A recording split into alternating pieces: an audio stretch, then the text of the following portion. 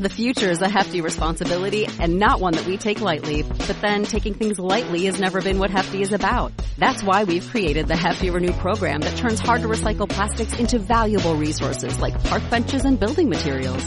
To participate, simply fill up an orange Hefty Renew bag with accepted items, tie it up, and drop it in with your regular recycling. That's it. It's that easy.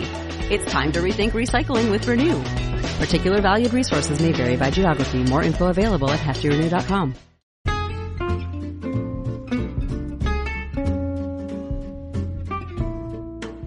Hello and welcome to It's a Fandom Thing, where each week I'm joined by a panel of guests to discuss all things fandom from the female perspective. Everything from Star Wars, to The Office, to cosplay, to fanfic. It's all right here, so sit back and enjoy this week's episode. Hello, just a quick little introduction. I'm going to make it quick. I just forgot to say that we are going to be spoiling everything about the first 8 episodes of season 5 of Lucifer. So I just wanted to give that heads up there. I know this is an epically long episode, but I just thought it kind of deserved that. So hope everybody enjoys. Thanks. Hello, and welcome to this special episode of It's a Fandom Thing. On this episode, we are going to be talking about the first 8 episodes of Season 5 of Lucifer.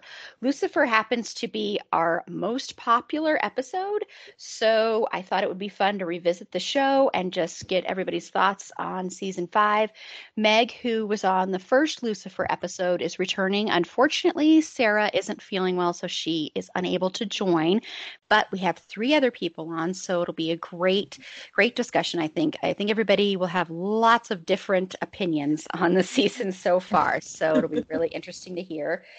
But before we get into that, just a few housekeeping notes. As always, we are accepting listener support now for as little as 99 cents a month to $9.99 a month. You can follow the link in the show notes or go directly to our Anchor page and click on listener support. And as always, from now until at least October 1st, 100% of what we see from that is going to various Black Lives Matter organizations. And as I said on the past couple of episodes, I'm going to be doing a live Facebook thing on October 1st and just going over the various Black Lives Matter organizations we're going to be donating that money to.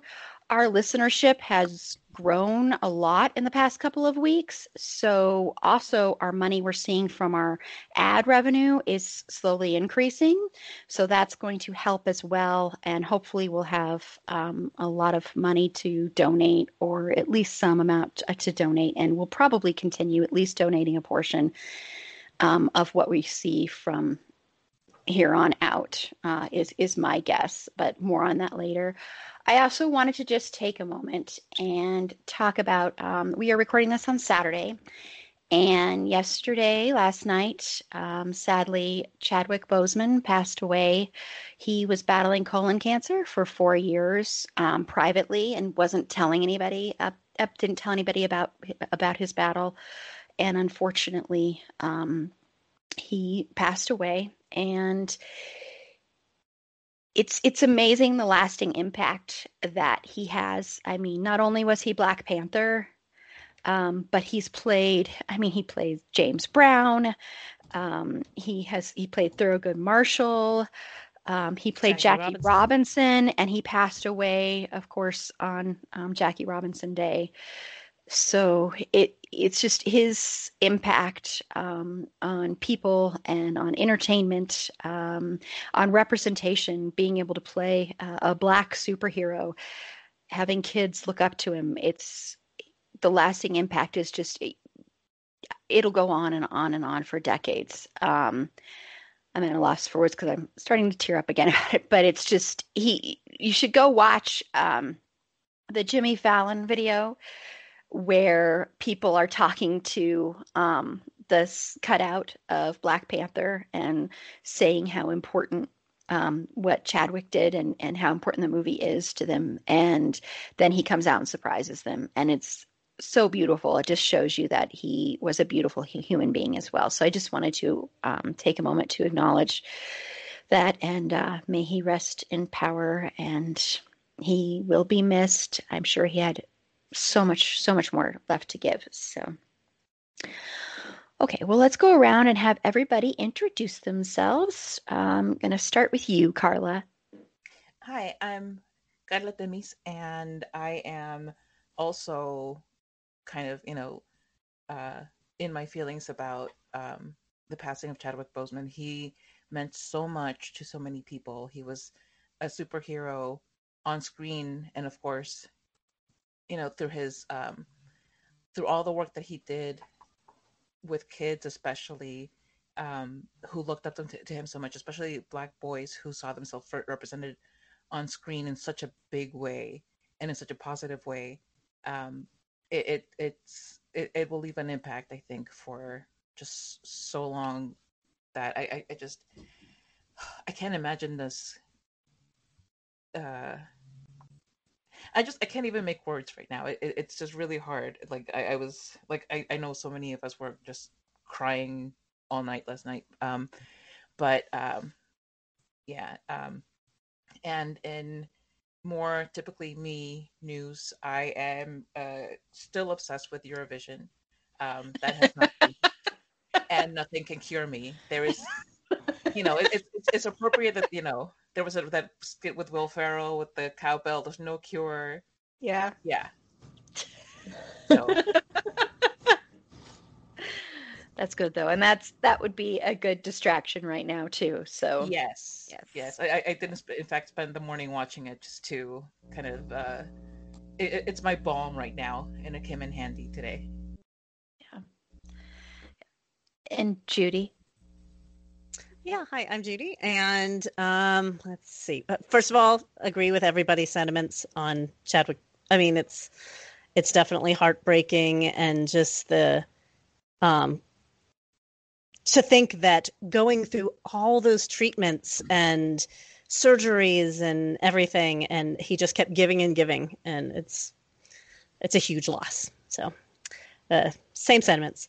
As far as what I'm geeking over these days, I am, preparing for season 2 of The Boys. I can't wait.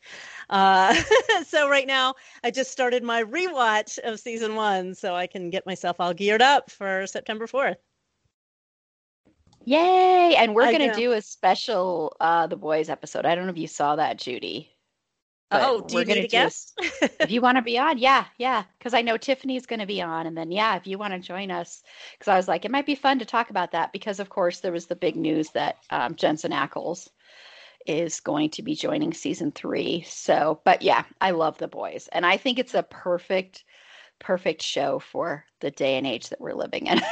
Oh, as I'm rewatching it, it's very much like, wow, It's making a lot of statements about what's going on in our world right now. So I can't wait to talk about that. Yeah, I'll have to join. Yeah. Okay. I'm making a note of that.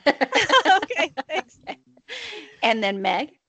Yeah. So I'm Meg. It was interesting. So I was out of town until today and pretty much incommunicado. So I just found out about Chadwick Boseman passing.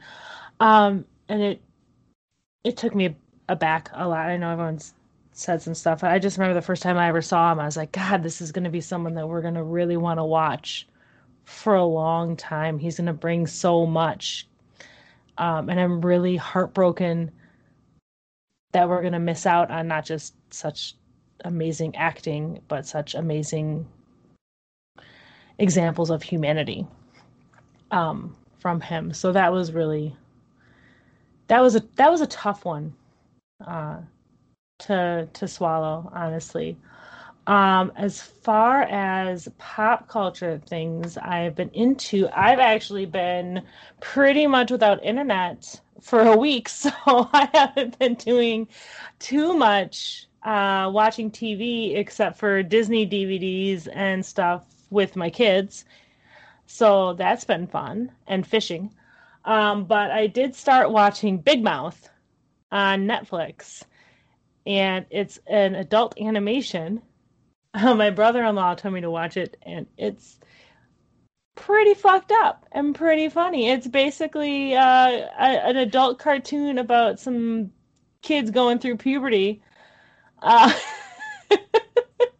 it's produced by Nick Kroll. So if you like Nick Kroll and, oh my God, John Mulaney.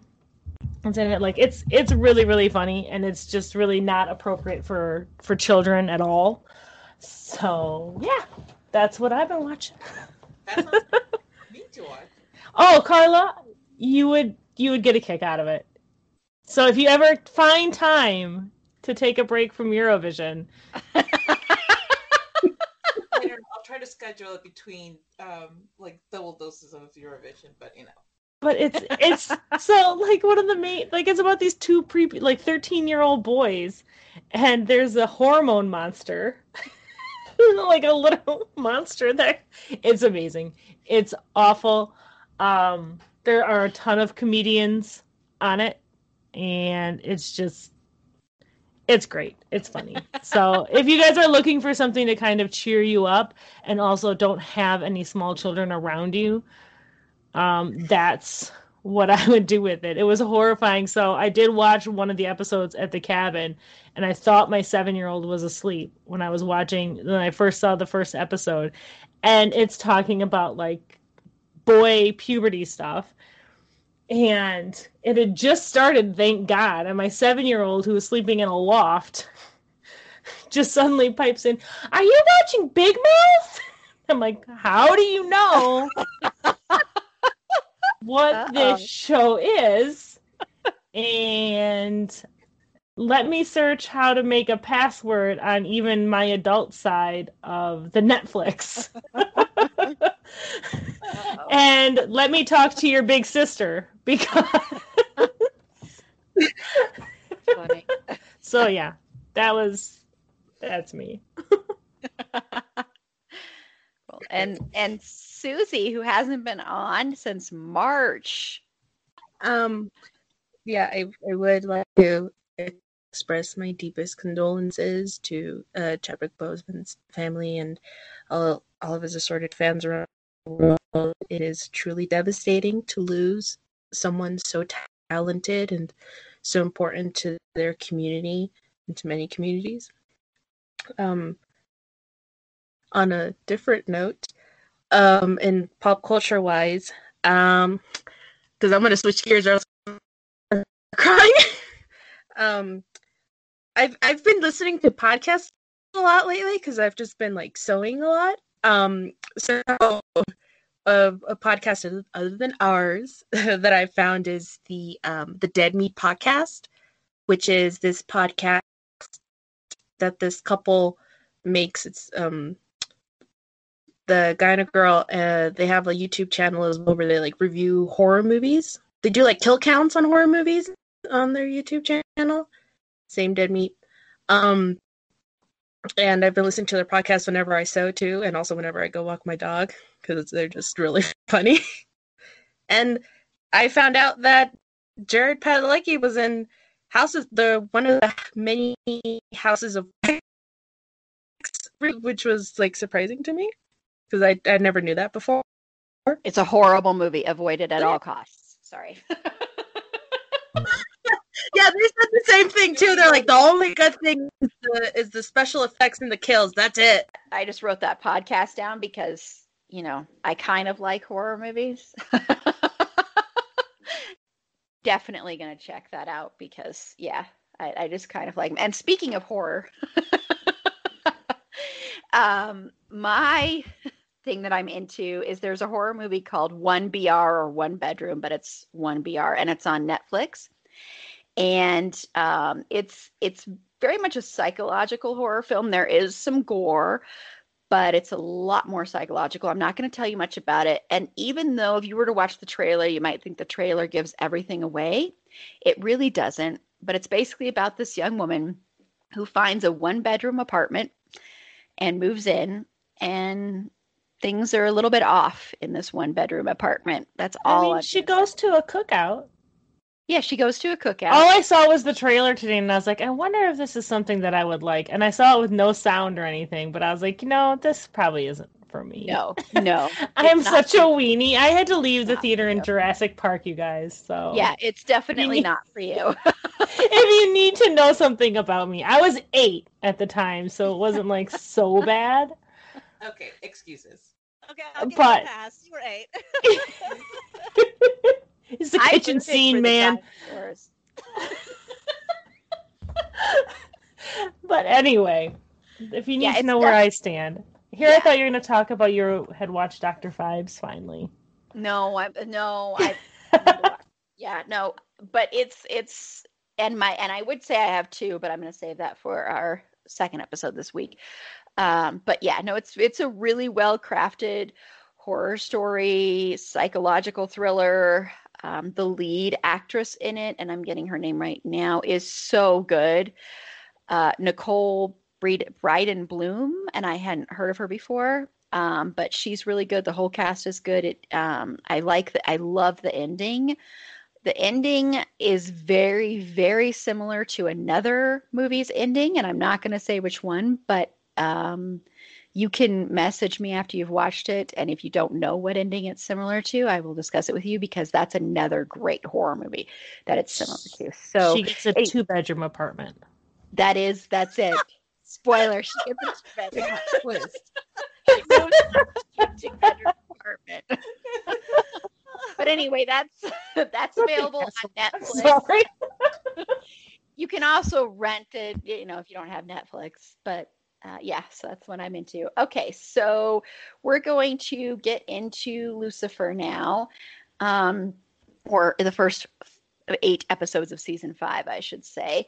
So first, I just want to know, just in general, because we're going to dig deeper into it, but just in general, what your thoughts are on season 5 so far, Carla. Well, when I started watching season 5, and I started watching Lucifer in general just not too long ago.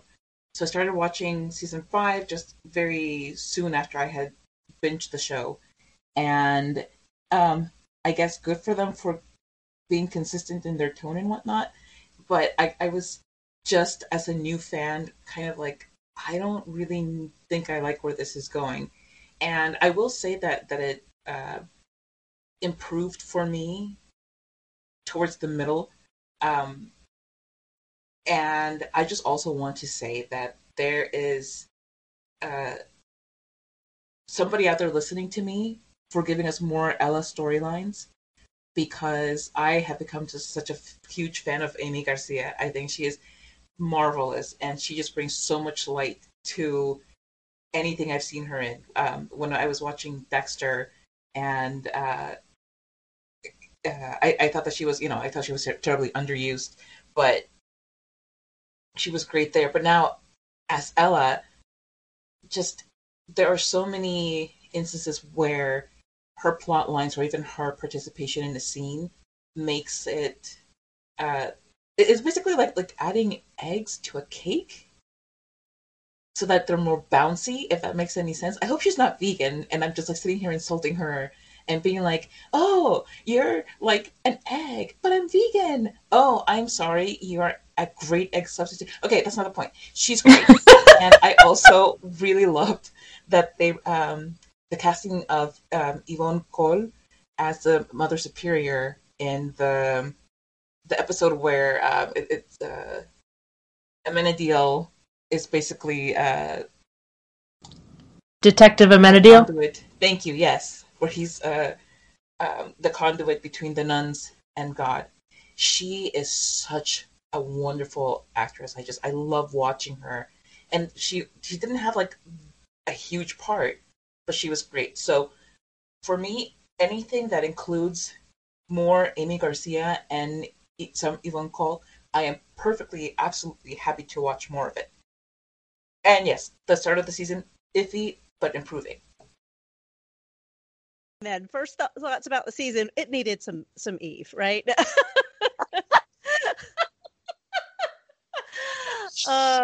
No. Okay, my biggest thought about the whole season is fucking finally. Right? After 4.5 seasons. So I'm very happy to see Chloe and Lucifer finally get there.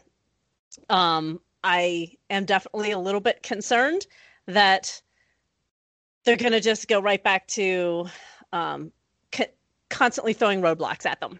And of course, you got to keep up that tension. You have to give interesting challenges to their relationship and whatnot. I just hope they don't keep getting in their own way too much. That said, though, I'm really enjoying the season for lots of reasons. Each of the characters seem to be giving everybody their own story and a little bit of an arc. Even the side characters, like you said, Ella, she got a little bit more. Dan's got something interesting going on. Amenadiel's, dealing with fatherhood, and so there's just feel like they're really tapping into what a big cast they have and what great characters they have to work with. And now I go to you, Meg. Oh, yay! That's okay. No. Yes. So I actually had a really kind of bizarre viewing of the first half of the season because I really tried to get all of them watched before I went up north to the cabin, and I got through 6.5 episodes. So I came back today and watched 1.5 episodes, which probably wasn't so smart. I should have started the episode over, but I didn't have time, so it was kind of jarring for that. I had some mixed feelings about this half of the season. The flow was a little weird to start with, I guess. But I'm really interested in seeing what's going on with little baby Chuck. I like weird. Watching Mazikeen's storyline gave me a lot of feelings. And lots of feelings, some good, some bad. And I gotta agree, I liked the Detective Amenadiel. I like seeing more Amenadiel. I love seeing more Ella. I really like seeing the dynamics between all of the characters beyond just Lucifer and Chloe, and then whoever Lucifer happens to be talking to at the time. I really enjoy exploring those other relationships, and I feel like all shows are better for exploring beyond their two main leads. So yeah, I guess that's my general thing. I'm pretty excited to see what happens. The big twist at the spoiler alert end with Ella was not a surprise to me at all. But the other one was pretty cool. So yeah, I'm excited to see where it goes. Awesome. And I think Susie's having technical difficulties, so I'm just going to go ahead and go with my thoughts, and then we'll hop back to her if she's able to get back on. Just my general thoughts. I am very, very mixed on this season so far.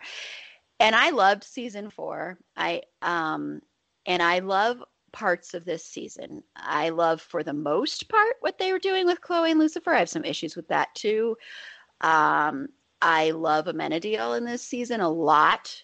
I loved Dan in this season up until a point. I loved Linda in this season so far. I love the little storyline they've given her, and we'll go into that more when we get to her. I love that they're giving Ella more to do. I hated what they did with her story. We'll get into that.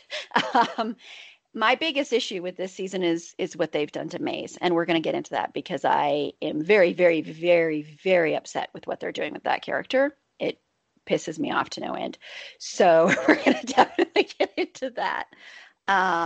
But yeah, so I'm very mixed. I mean, I'm glad, and we'll get into Lucifer and Chloe deeper because, as you may recall in our last Lucifer episode, I was very upset that their relationship was so G-rated when this was Lucifer.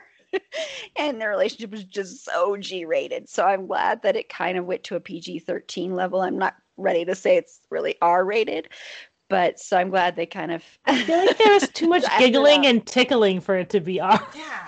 Yeah. Well, I kind of liked the tickling. I thought that was adorable. I thought it was... I loved that whole scene.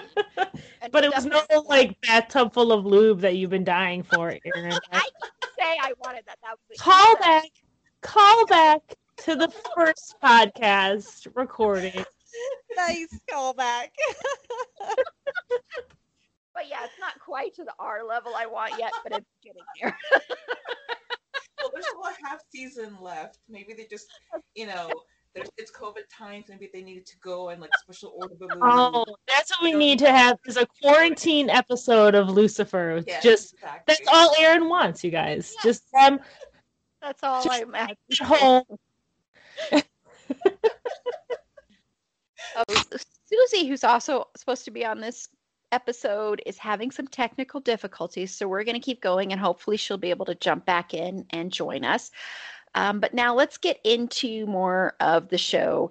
As you may recall, the end of season 4 ended with Lucifer going back to hell. So I want to briefly talk about that because basically that was over in about 2 seconds flat. But Lucifer in the start of season 5 is in hell. And I just want to get everybody's thoughts on how they handled that storyline, since it was over in the blink of an eye, basically. Because, of course, Michael, which we're going to get into Michael, came back, and then also God telling Amenadiel no one needs to be guarding hell. So, to me, a very natural for me. Sorry. Yes. Yes, that's what I was exactly thinking. So, Carla, what are your thoughts on how they handled that? Okay. Again, with my comparison to Supernatural, where like they build up this huge catastrophic thing that's supposed to happen, and they leave you on a cliffhanger with it, and you have all of these ideas like, oh my god, this could possibly happen, that could possibly happen, and then what does end up happening is nothing. It's like an absolute anticlimactic resolution to that storyline. It's like, oh my gosh, Chloe and Lucifer were so close to finally having everything that they had longed for so long, and now he must go to hell in order to save humanity. And like 45 minutes into the episode, it's like, oh, hello, I'm back. I'm Lucifer Morningstar. Not with that voice. His voice is No, that's perfect. That's a spot on Tom Ellis impression. I think he would be impressed, to be perfectly He honest. would be. I'm gonna take an audio clip. I'm gonna send it to him. I think he needs to hear that. Yes. For Rod, just attack him on Twitter. Yes, there you go. Yes, I'm Lucifer, and I'm back. And Tom Ellis, is this you? Yeah. I know, you must be so confused. But yeah, he comes back for Chloe, and he's been out for what in his time is, thousands and thousands of years, but it's been basically 45 minutes on Earth. And I'm just like, okay, first of all, thank you for watching Supernatural along with all thousands of us, and just ripping off their timeline and their penchant for just undercutting a very nicely built up storyline. But just maybe don't, because those are the things that suck about Supernatural. So, hold off on that. But what I did like about what they did with the Hell thing was that, they brought back that character whose name I cannot remember at the moment, who I love that they kept bringing him back in little bits to do just, fun little callbacks. Oh yes, this guy that Lucifer kind of saved and gave stuff to, but now he's dead. And through him, Lucifer is going to realize that after thousands of years that he could have had for self-reflection down in hell, yes, he still misses Chloe. Duh. Okay, so all of that time he spent in therapy with Linda was for nothing. Good to know. But I do like the way that Lucifer's detective skills were still kind of there, and the way that he was channeling Chloe, which I thought was pretty sweet. Now, at the same time that I've already put it down and punched it into the ground, but I will say that especially for a shortened season, it makes sense that they would have brought him back so quickly, because there's only so much you can drag it out when you only have this very short amount of episodes, and you're trying to, it, quote unquote, supposed to be the last season, and you're trying to wrap up the romantic storyline and the myth arc and all of this stuff, and you can't really do that when you have your main character away from all of the other main characters. It's still made for a sucky beginning of the season, but I can also understand why. Mm-hmm. Yeah, and that character's Lee, by the way. That was in the. It's such a simple name. What is wrong with me? It's my middle name. That's right. Oh my god, now I feel doubly awful. No, I forgot it too, and I had to look it up. I didn't think I'd remember, but yeah. You guys are both terrible. We are both terrible, yes. Judy, what are your thoughts about the way they handled Lucifer in Hell? Yeah, that first episode, I have to agree, was kind of shaky. Lee's a fun little side character, but a whole episode, a bit much. I did like the fact that the whole episode, you think that it's Lee's hell, and then it's twisted around that Lucifer's stuck there because of his own emotional issues. So that was kind of a neat little twist on that. But again, in a short season and a final season, it did feel like a whole lot of episode dedicated to. Honestly, I barely remember it, except for that end piece when the twist. So yeah, and I do understand what you're saying, Carla, about how it was somewhat anticlimactic. I mean, you do have to get your main characters back together fairly quickly. We watched the show because the chemistry between these guys is amazing and the interactions. So yeah, you got to get Lucifer back, but it did feel like a bit of an anticlimactic way to do it. And honestly, I think Supernatural did it better. I mean, think of the first episode of season 5. Which is saying a lot. Oh, ouch. Oh, but I do have, a thought about the Amenadiel going down and babysitting Hell for a little bit, and then hearing the voice of God tell him, "Oh, everything's fine. You can just leave Hell alone." So, if Michael has actually been manipulating all of this all along, including God, maybe.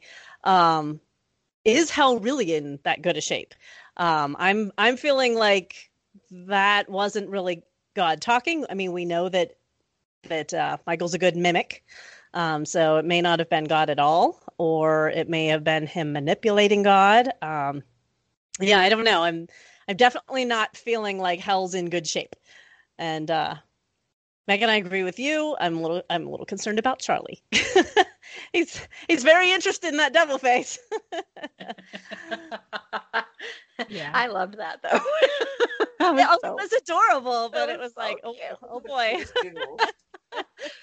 But that's a good point. I didn't even think about that, which is silly that it could be Michael manipulating the whole thing, because it did seem too easy. I mean, yeah. I was like, really? I'm listening and I feel like I'm the only person who doesn't think this Hell thing is over. Like, Carla, I love you so much, but you're completely wrong. Like, this storyline's just done. It's not done. Come on. It's not done. And also could wonder if he have a hand in creating the whole Chloe thing. If he's been manipulating things for thousands of millennia or whatever up in heaven, could he have orchestrated this whole Chloe thing from the beginning, and why? So there may be a whole lot more going on there than we know about, I think. I hope. That makes it more interesting too. Yeah. Further ruining the name Michael for me. Is there any show that will just treat a Michael in a way that will make me not hate the name? No, because all Michaels are scientifically proven. No, I'm just kidding. I used to think that about Chris's. I used to think all Chris's were evil and awful. So I mean, Space Jam is pretty good. Well, there you have it. The one Michael you can count on, Carla. There you go. And Meg, do you have anything else to add there with your I actually kind of enjoyed the Hell storyline with Lucifer. I wish it had gone on longer, but like you said, it's an 8-episode first half of the season, so you can't keep him there forever. Like I said, I don't think this Hell thing is done. I didn't for a second think. As soon as Amenadiel was like, "Oh yeah, God said everything's cool," I was like, "You tell me y'all have been around since the beginning of time, and it's just that easy to trick you?" Right. Like, okay, Amenadiel. And Lucifer didn't even think to go down and check, like to just pop down. You got wings. You can just go for a day trip. I guess everything's okay. Why? Why doesn't he just commute? Like, We could up there working with Chloe. That's I mean, this could work. hell of a commute.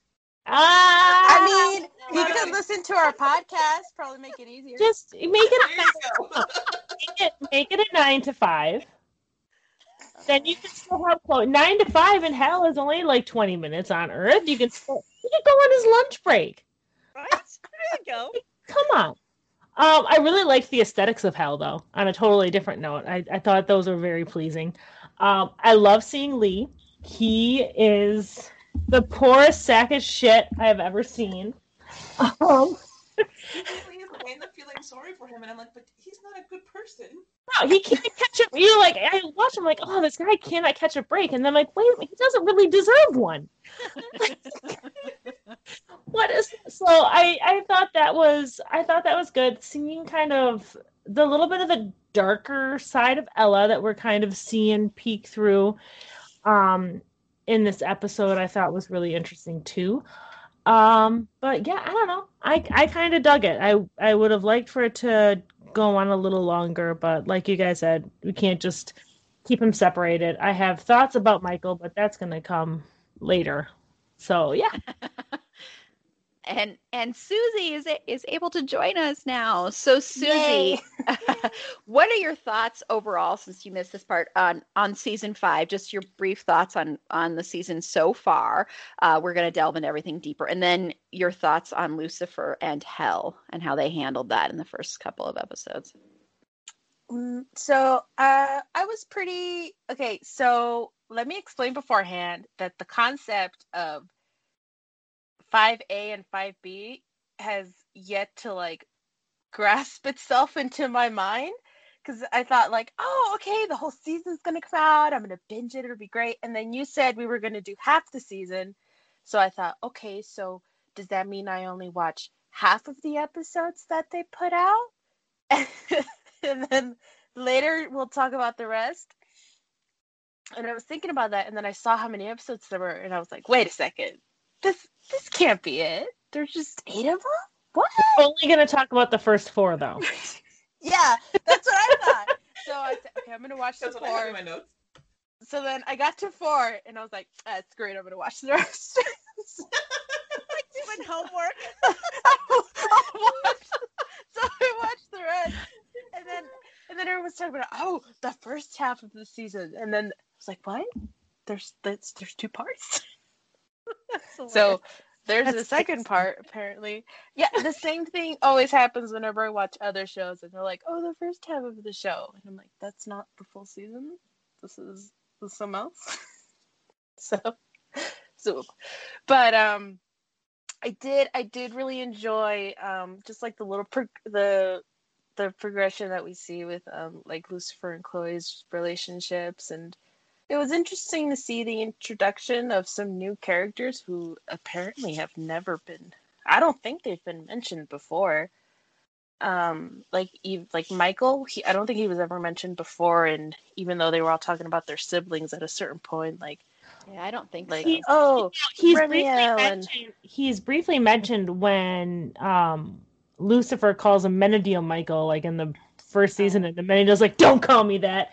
And I was like, aren't you Michael and just a different name? And that's it. I'm a really cool person, and I remember really important things. No, yes, thank you, because I was like, I don't think he's been like mentioned before or anything, or at least not that I thought he was. And it was kind of funny to see the reaction that baby Charlie had to his Uncle Stubble face. Yes.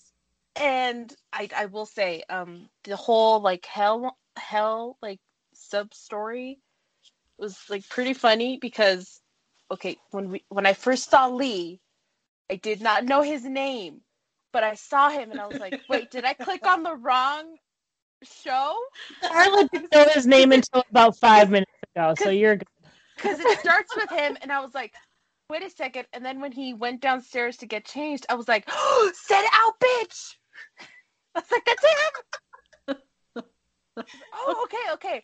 So, and then with Lucifer sat at the bar, I was like, wait, what? He went back up and he didn't. What is this? And then the whole health. But with the whole thing of like Metadil's just popping out and saying, oh yeah, God told me stuff was cool, so it came back up. And I felt like it was really weird for him to say that, because essentially since the beginning of the show, all everyone has been trying to do is get Lucifer back to hell. Even Amenadiel was down there for a bit before he went to go get Lucifer. And then and then when he's down there for just like a few seconds, minutes maybe, he just gets told to like come back. So yeah, so I feel like that was like ended a little bit too quickly. So I feel like there could be maybe some more going on with that, maybe in the latter half of the season, who knows. But yeah, it was like, wait a second, the whole show has been trying to get him down to hell, and then he gets to go back up. But I will say, it does seem like he has a very good like boss-employee relationship with his demons. And he's like, oh, you guys could take a break, and just give us a second, we're talking through family stuff. You guys didn't know this, but hell's actually a union shop, all right? They get breaks. You have a better workplace environment than I do? They get vacation. Come on. I love the demons. Sorry. Nah, the demons are just like, so do we get back to work, or just go terrorize this guy in a cage? So then I love that the demons are dressed like clowns in hell. It's just too much. So then it sounds like a lot of us agree that, well, now, especially since Judy brought it up, of that, this might be something that maybe Michael is manipulating. Yeah, that there might be more to it, that maybe it wasn't God. Do you agree with that theory there, Susie? Oh, yeah, he's a little sniveling, conniving little weasel. Guys, siblings, he is a prank past him. He is a weasel. Yeah, and I think the hell storyline was, I think Supernatural is the perfect comparison for the way they handled it, because that's the way Supernatural does a lot of their storylines. Is, it'll be just one episode and everything's okay. And I think sometimes it's handled better than other times in Supernatural. Like, I think the first episode of season 4 is hands down one of the best episodes ever of that show. And that was one where, spoiler alert for Supernatural. It's been 11 years, I think. It happened a decade ago. We're good. Dean crawling out of, Dean coming back from hell and crawling out of the grave. I think the first few minutes of that episode, again, make me want to yell and scream, why doesn't Jensen Ackles have an Emmy? Anyway, but I think that's kind of a theme in this season of Lucifer, is them stealing from other shows. When we get into talking about Ella, I will tell you why I think they stole from Dexter. And that doesn't belong on this show, and that's why it made me angry. But yeah, I think it's interesting that they're kind of. I think what's going on is this show was a network show for so long, and now they're on Netflix, and I think they have a little bit more room to try and push boundaries, but they don't know how to push those boundaries yet, and so I think they're just kind of finding their footing. I think they did it really well in season 4, but I think they're just kind of stumbling along right now. And I think that might be part of it with hell, but also I do agree with what Judy said and what Meg said and what Susie said, that, yeah, we're definitely not done with it, probably. My guess is a lot of that's going to come up in the latter half of season 5. And of course, because they've got to keep throwing wrenches into Lucifer and Chloe's relationship, that'll probably be one of those. But, like you were saying, can't he just stay down there for a little bit and then hop back up? It seems to be really easy for him to just come back up and down. Why can't they all take turns? Why can't all the angels just spend a couple hours down there? Like, I mean, come on. If Maze wants to go back to hell so bad, just let her run it. She'd be great. Hey, maybe that'll happen. I don't know. That's true. Ooh, I don't think Let's- Maze is the best choice to run Hell. Well, I mean, At least quit whining about it. It's true. No, Yeah, I don't know why he doesn't. I don't know why he doesn't just take her back. Like, he can take her back anytime. When she's getting cranky and she's getting crabby, just be like, it's time to go home. Do Take a what you nap, want to do. and then Take a nap. and then Eat a time for Snickers. future. Snickers. let's jump around here before we get into Lucifer and Chloe. I actually think we should get into Michael first because Michael, of course, comes in in the first episode, and he comes in when Chloe is in the middle of a shootout with Lee's sister. Not Lee's sister isn't the one shooting; it's people that murdered Lee are shooting at them, and then quote unquote Lucifer, who you think is Lucifer, of course, if you watch the preview, you knew it wasn't Lucifer, comes in, and Chloe, of course, knows right away, even though she doesn't say it until a little bit, that something's off with him. And you find out that it's Michael, Lucifer's twin brother, Michael, who has an interesting American accent. Tom Ellis did, so we're going to talk about that. So what are your general overall thoughts on Michael, Carla? Okay, I'm going to start with the positive, which is that Tom Ellis's American accent is fantastic and just made my day. And I thought it was hilarious that they chose to do that, which leads me into the not so great stuff, which is why an American accent? Like, it just what, They're twins. what sense is that? Yeah, like, They're both angels. Well, I don't know why. They're both angels, so Lucifer having a British accent just makes just as much sense as Michael having an American accent. They're angels. Like, why do any of them... Why? In the ways in which you're not making sense. I did not realize that the English were literally angels. I mean, Right, and Americans are literally... D.B. Woodside is Tom Ellis's brother. Yes. And he has an American accent. And then also typically aren't like the bad guys British? I mean, hello, again, Supernatural with the British Men of Letters. They're just throwing everything. They're throwing everything around, man. The Brits are bad this time. But, I think it's because the British accent is a lot more alluring and sexy to us, and then having the English one because Michael is such a sniveling weasel. It fits more because it's American. but I am very interested in finding out about the sniveling weasel's shoulder and how his wing isn't as high because something must have happened. Yeah. But maybe it's fed into this bitterness. But on the like, I want to know the story behind that. Because if it's just to make a marked difference between the two brothers, then that's like pushing into the whole thing of making the bad guy ugly, and it pushes into like, yeah, it's an ableist thing, and it's a huge problem in media that oh well representation. This guy's in a wheelchair, but it's like always the bad guy, and if somebody is particularly women, if they're going to be evil, it's like, oh, but she's going to have this horrible scar, and that's just trash. So I want to know why they decided to have Michael have a not so high wing and then a bunchy shoulder, and then beyond that, it's very interesting the way that they present Michael. Um, and by interesting, I mean rip-offish, because Supernatural also presented Michael in a very similar way, where Michael is out to fulfill his own agenda, where he is the okay. So I know that the kind of story with Michael and Supernatural is that he's supposedly fulfilling God's agenda, but then later on down the line, we realize that it's his interpretation of God's agenda, so it's basically his agenda. And with this, it's we don't know what Michael's end game is. We don't know what the deal is, but we know that it's a self-serving thing. And I guess the big difference here is that it's clearly his own.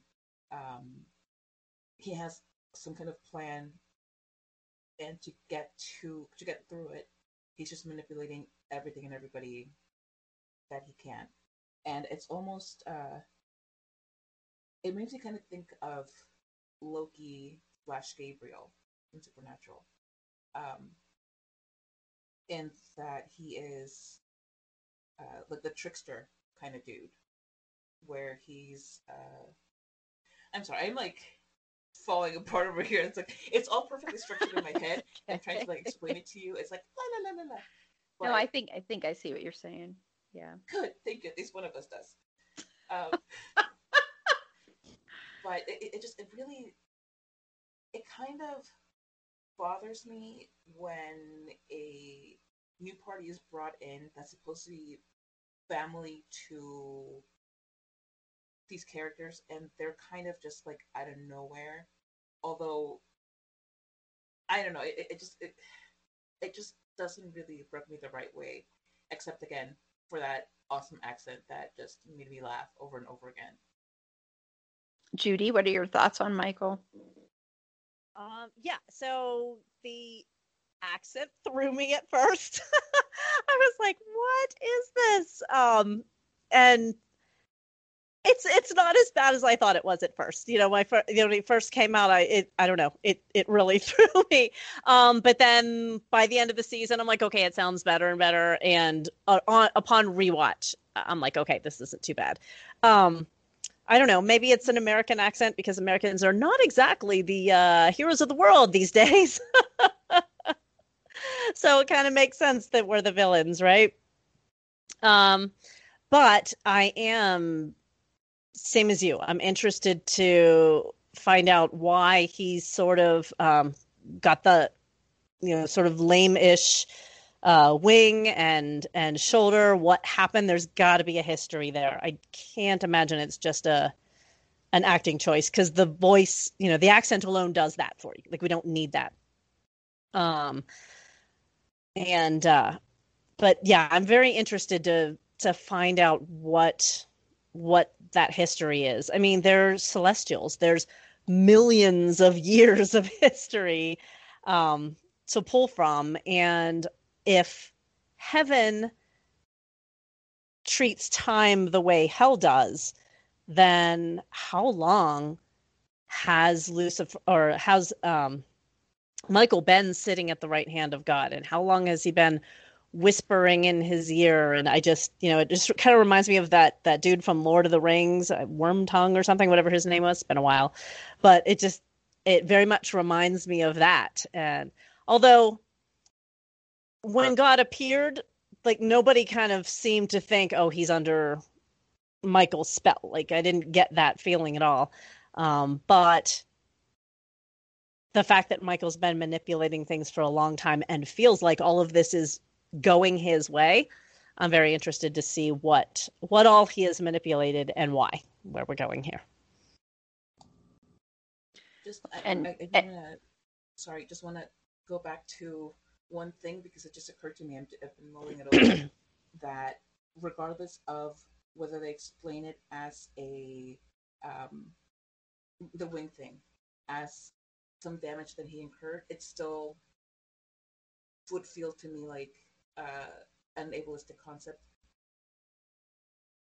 because no matter what the end, they still chose to portray him as somebody with a disability of a sort. So just wanted to go back to my thought on that. Yeah, so I actually have a theory for me, my little brain, about Michael and why his wing is damaged and why he is how he is. I don't necessarily see what you're talking about, Carla, as far as the same as Supernatural. I think they're actually kind of different in that their motivations are really different, I think. And Michael isn't so much portrayed as a weasel so much in Supernatural. I think he's more portrayed as someone who is the oldest brother, taking care and stepping up when dad's quote unquote not home. As far as Michael in Lucifer goes, and I could be wrong, it could be because I haven't done a lot of catechism in many, many years, but if I recall correctly, Lucifer is God's favorite son. Right. And his most beautiful son. Right. Yeah. Well, Michael, Morning Star. exactly, Yep. everything like that. Michael is the oldest, and his brother is the favorite. His brother who rebelled. And I can see where a lot of that bitterness between Michael and Lucifer can kind of stem from that, of a genuine kind of sibling rivalry, especially if it's your twin, to kind of see how that goes. It's really interesting that it looks like their lore in Lucifer, which is different than Supernatural. Supernatural, as far as I recall, angels are just become fully fledged. They don't grow. You know, they're not like little kids who grow up. And it seems like angels and Lucifer are actually children at one point who grow up. But that's a whole different other kind of weird theory. But as far as those wings, I kind of feel like my personal theory is that was damage done when Lucifer rebelled and Michael fought against it. I think it would. I'm not trying to discount what you're talking about as far as ableism or anything like that. My theory is that Lucifer rebelled. Michael, of course, fought at God's side. Lucifer dealt some damage, and that just added more to the bitterness. And of course, Lucifer is still God's favorite. God still gave Lucifer the quote-unquote gift of Chloe and all this other stuff. And I feel like so much of that animosity is just kind of, honestly, sibling rivalry. To boil it down, was that that Michael had a hand in Lucifer rebelling. Oh, absolutely. But I don't think he actually thought that it would go the way it did. I'm just talking about, like, as far as the Bible lore goes, Michael fought at God's hand against Lucifer when he rebelled, and if that's why he has damage to his wing, that's just my, huh? That sounds like a self-inflicted wound. Well, right, he's not that smart. Being manipulative and being smart are not the same thing. He's not that tactical. And yeah, I'm always happy to see more Tom Ellis, so that's fine. The American accent was fun. I liked it. I love how, like, it seems like actors from other countries are much better at doing American accents than Americans are doing other accents. Sure. But it's always like the generic American accent because we all sound different. Or Southern. I think a lot of them can do Southern and nothing else. Yes. Think of The Walking Dead. Yeah. And my, like, Midwestern... See, and I don't even feel like I have an accent, but then I talk to other people, and they're like, oh, hey there, how's it going, sis? And I realize I'm wrong. But that's totally off track. I made a goal to not talk for 800 hours at a... Well, how'd that go? Oh, that's going real good, Carla. Thanks. Susie, what are your thoughts on Michael? So, Michael, hate him. Yeah. Really good job there. I do want to say, though, Meg, that you are correct in that injury being caused during, like, the Heaven Lucifer War. At least, because in the DC comics, his rebellion was defeated by Michael because Michael used some sort of power of God, and whilst him and all the other angels were falling, another fallen angel stabbed Michael in the shoulder.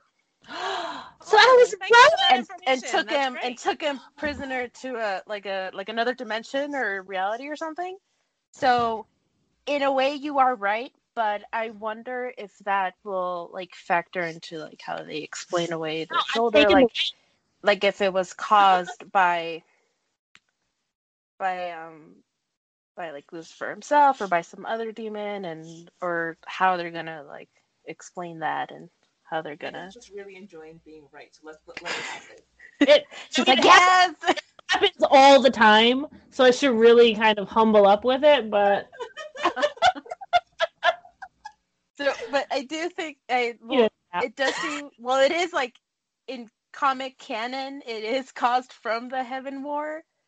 So I just wonder how they're going to explain that in the show, like if it was caused by Lucifer himself or someone else or another factor. But the accent, There's another TV show that Tom did called Rush, where he plays a doctor to like the rich and famous and supplies them with drugs or whatever. I don't know too much about it, but I have seen his accent work in that. The American accent is marginally better than what he shows in Lucifer, so I just wonder if it was just being out of practice that kind of presents the accent a little bit weird. But I do think like the American accent also is a very good character choice for Michael, because we are all very used to like Tom Ellis's dulcet, velvety voice, just speaking sweet, accented British nothings, and you're like, oh yes, I will tempt you to the dark side. Oh yes, please. So not like Carla's impression then. No, but hold on, like the British accent, I really like. Well, it's a natural accent, it's really good. But the American accent, I think, is also really good. Like, I don't know if he chose to do the accent himself or if it was asked of him to do, but I think it's a very good way to like create a difference between the two characters, because we're all used to like the British accent, which is like in a way very comforting, very like normalized for us now, being in a season 5. However, seeing the same face but speaking in an American accent is very jarring, and it also helps create like a sense of distrust. Like, this isn't the accent I'm familiar with. This isn't the same like character I'm used to. It's also very interesting to see like also the different like fashion clothing style between the two. You know, Lucifer has like his suits and stuff, but Michael has more like I think the sweaters or sweater vests underneath his suit jackets and things. So his tones are a little bit more, I don't know, I guess you could say like more cool, earthy. Earthy, yeah, I think earthy. Yeah. Which is also just like interesting. Yeah, that is interesting. I mean, I had noticed it, but just hadn't really noticed it. Yeah, I liked, not liked, but I liked having the character there at the beginning. And then by the end of the season, I was like, I hate that he's here. I hate this. I just hate him. And I think a lot of that is, I just don't like what they're doing with the character. And I think it's because I actually really like the Michael character on Supernatural, and I wish they had given him more attention instead of stupid Lucifer on Supernatural. I'm talking about the Lucifer Supernatural, not the Lucifer. And I don't think this Michael and Supernatural Michael are anything alike, because the Supernatural Michael is a lot more capable in my mind. It's not as weaselly. Yep, absolutely. Is stronger, is more interesting. Has a lot, and maybe not depth, but there's just something a lot more interesting about him, in my opinion. And I think he's written a little bit better. You know, I have really mixed feelings about when Dean became Michael. I actually was not a fan of that, and I wanted to be because I love Dean so much, but I really wasn't a fan of that. But I liked Michael in Supernatural. But this Michael, to me, he's kind of like nails on a chalkboard. And that's nothing against Tom, because I think Tom is doing what he's supposed to be doing, and he's doing a really good job. And, you know, I love Tom and I love watching him, but honestly, I can't stand watching Michael. And I hope that it isn't an ableist thing that they're doing here with him. And, you know, when you said Carla with the scar, I mean, they even had Lucifer give Michael the cut on his face. So they even had a scar. Yeah, so that, you know, but I love the American accent. I think that was the perfect choice for the character because of how Weasley he is. I just think it fit. And I think the way that he does it is perfect, because it's almost like Michael really doesn't have an American accent. He's just taking it on. It's almost like he's watched a lot of humans in America, and he thinks that's the way they talk. So he's like, okay, I'm going to talk this way. And that just fits his character. So I think it really, really works. And I do like how you can really tell, and you could tell from the beginning, that this was not Lucifer. I think Tom is doing a really good job with that. I just am not a fan of the character. I liked him at first. I thought it was interesting. I will say I am so glad that they did not have Chloe fall for it for very long, because number one, it wouldn't have made sense. Number two, you would have been going into a whole consent issue thing there. So I am really glad. And I had a feeling she figured it out, because I was watching her. I'm like, she knows. And I loved the way she played with Michael, and I loved the way she manipulated him, and I loved how she proved it by shooting him. Yeah, I thought that was great. And I was so thankful for that, because I was really worried, and I know a lot of people were, from the preview, that she was going to have sex with him. And that would have been so wrong, and really would have gotten into a lot of consent issues there. So I'm really glad that didn't happen. I will say that. Yeah. So let's get into Lucifer and Chloe, because that's a big focus, of course, of every single season of Lucifer. So how are you liking the direction they're taking Lucifer and Chloe, Carla? Okay, I'm feeling very roller coaster about it right now, because it starts off really strong, where, you know, they have this longing, but there's a connection. And like you pointed out, she quickly figures out, like, super fast, that this is not Lucifer, and she's just kind of biding her time until she can really prove one way or the other, which I really did love. I thought that was great. And just like you said, I was so worried about them sleeping together, because consent issues, and it's a horrible thing to do to a character anyway. But you know, they start getting together, and then these little obstacles again, little obstacles, and it's just so tedious and so boring. And like Meg said in the last episode, which I listened to in preparation for this one, go me. It's there's no reason to shy away from showing characters as couples as being interesting, because there's plenty of interesting stuff that happens once people get together. It doesn't have to be like, oh well, that's the end of the show, folks. You know, like, now it's boring from here on out. Just because it started sucking on Lois and Clark, The New Adventures of Superman, doesn't mean that it has to apply for every other show on the planet. Like, yeah, that's just, you know, that's down to poor writing. You know, if you can't keep your characters interesting after they've become a couple, if you've been relying on outside BS as a crutch to keep them apart and to keep the tension going, then that's on you, buddy. You know, like, write better, because there's plenty of tension that can come with a stable couple.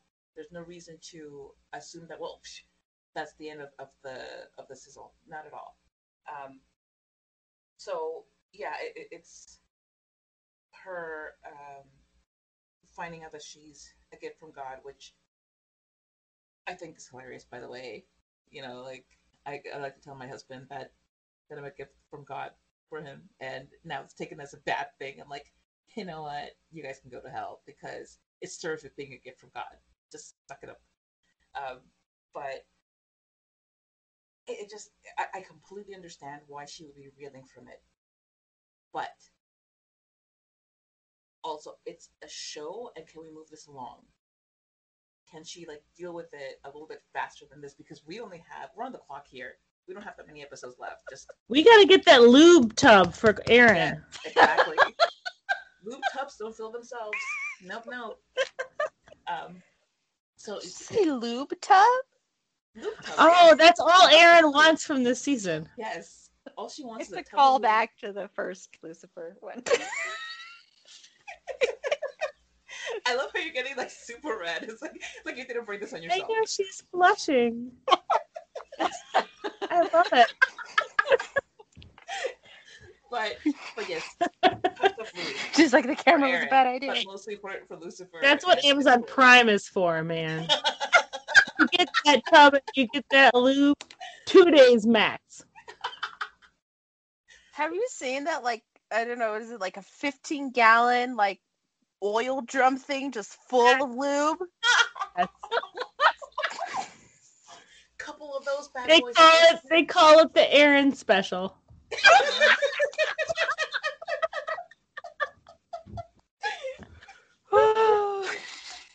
Okay, so go me some back to water. what you were saying, Carla. Well, I was talking about the type of blue, but Immediately regretting having me come on again. She's like, "You sure you're not tired, Megan?" Remember, I can Good kick you night. off. No, I was kidding. but yeah, it just, you've gotten them together. They slept together. The day after they sleep together, we don't even get, as fans, we don't get like a cozy afterglow.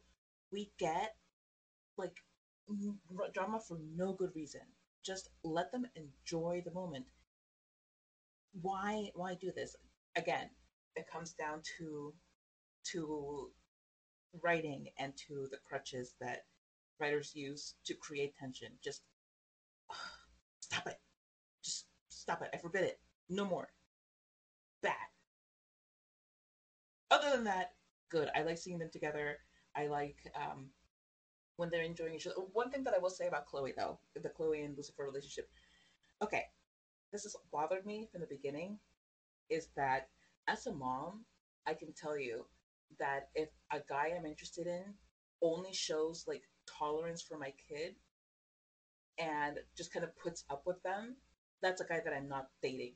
I don't care how hot he is and how nice he looks.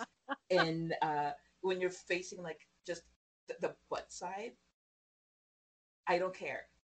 If he's not interested in my child as a human being, if he tolerates them just to like eventually like bone me, no.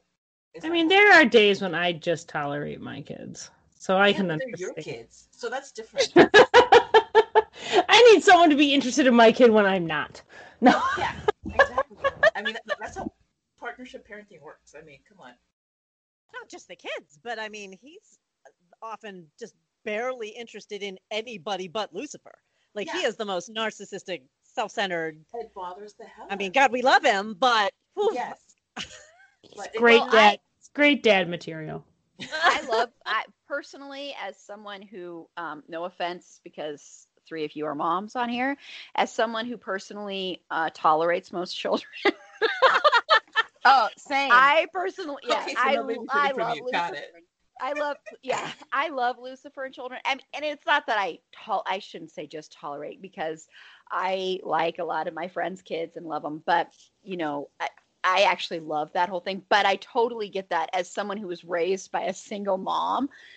I can't imagine my mom, my mom dated a few guys when we were growing up, and I can't imagine her dating someone who would have been like, I hate kids. Right. It's like, run off and play now. Yeah. I don't know. I kind of love his and Trixie's little back and forth that they have, but I don't think anyone is under any illusions that Lucifer and Chloe are going to be getting married or anything like that. Like, how do you marry? Like, how would that even work? He's actually a devil. He's the devil. I mean, she was made for him. He's Have God immortal, and officiate. she's not. Yeah, there's Hey, a lot let's of... go for our non-traditional families, man. They don't have to get married. Fine. God's just gonna bless her and be like, you get to live forever. But like, the kid's gonna live for a while, so. No, I'm kidding. No, but I see what you're saying. It never really bothered me, and maybe that's probably because I'm not a parent. But it actually, I mean, it is kind of weird. But I actually think that Lucifer likes Trixie. That's personally, I think he really likes her. I think he didn't at first, but I think now he really does. And I think you kind of saw that in episode 4 of season 5. In the beginning, because he's telling her that story, and even though he's acting annoyed with her, I think he really likes her a lot, and I think he's grown to like her because she's a part of Chloe. But I just think, like, I just don't enjoy that dynamic, because it's, if you're talking about a kid growing up being exposed to something like that's just it just bothers me. And it's the same thing with the way he treats Maze, where she's just kind of there, and she's just part of his world, whether he likes it or not. And everybody's a tool for him. Exactly. Yeah. And it bothers me particularly when it's a kid, and when it's the kid of the love interest. Judy, what do you think about the way they're handling Lucifer and Chloe so far? Yep. Well, to build off of what Carla said about the, how he treats Trixie, I think that relationship has definitely built. But oh my gosh, if I noticed that even more so the way he treats Chloe in their work partnership. I mean, oh my gosh, I would fire anybody who behaved like him in a minute. That would drive me absolutely up a wall. But that aside, so I love a good slow burn as much as anybody else. I mean, my favorite fic in the world, I think it was like 500,000 words before they even kissed, right? So I love a good slow burn.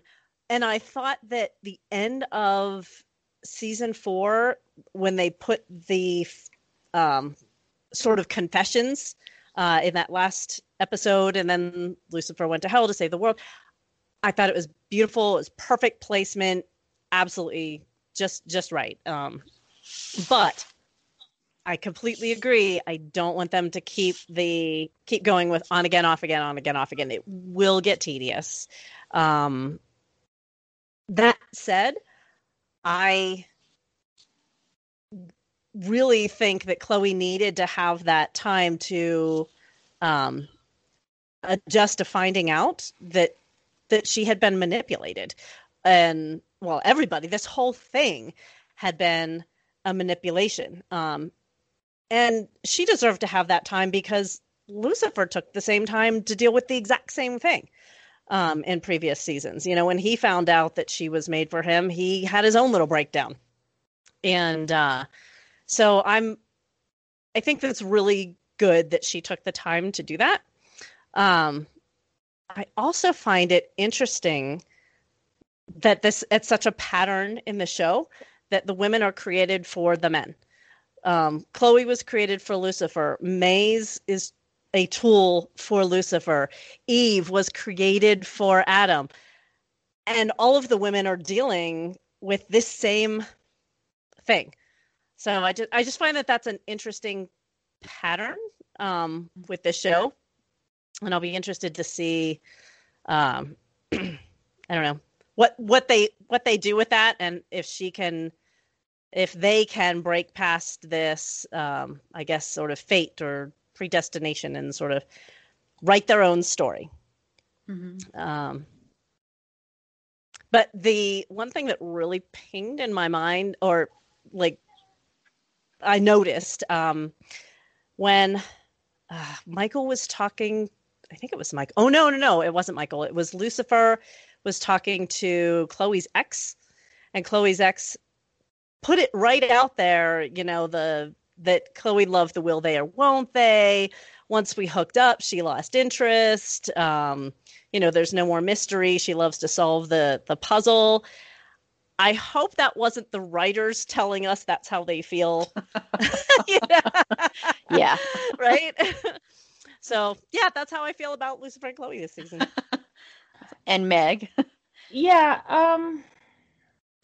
I think I kind of already got to the point where it felt tedious this season. I thought with Chloe finding out about the predestination and trying to deal with like fate and not having free will, I can understand. And you're right, Lucifer got time to deal with that. And I think that was fine for Chloe to try and work through her feelings for that. And I'm glad they didn't spend the entire season, half the season doing that.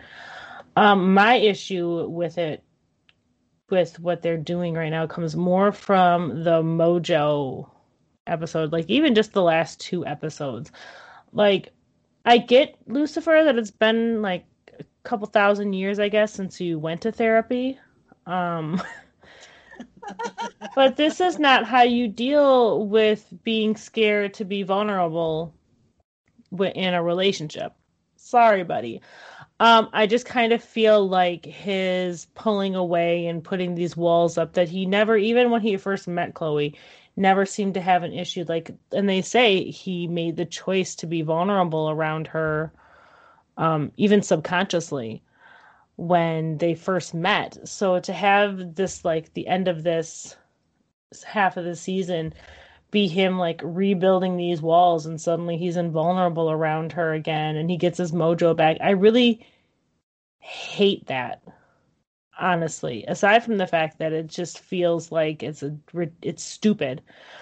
It is. It's just stupid.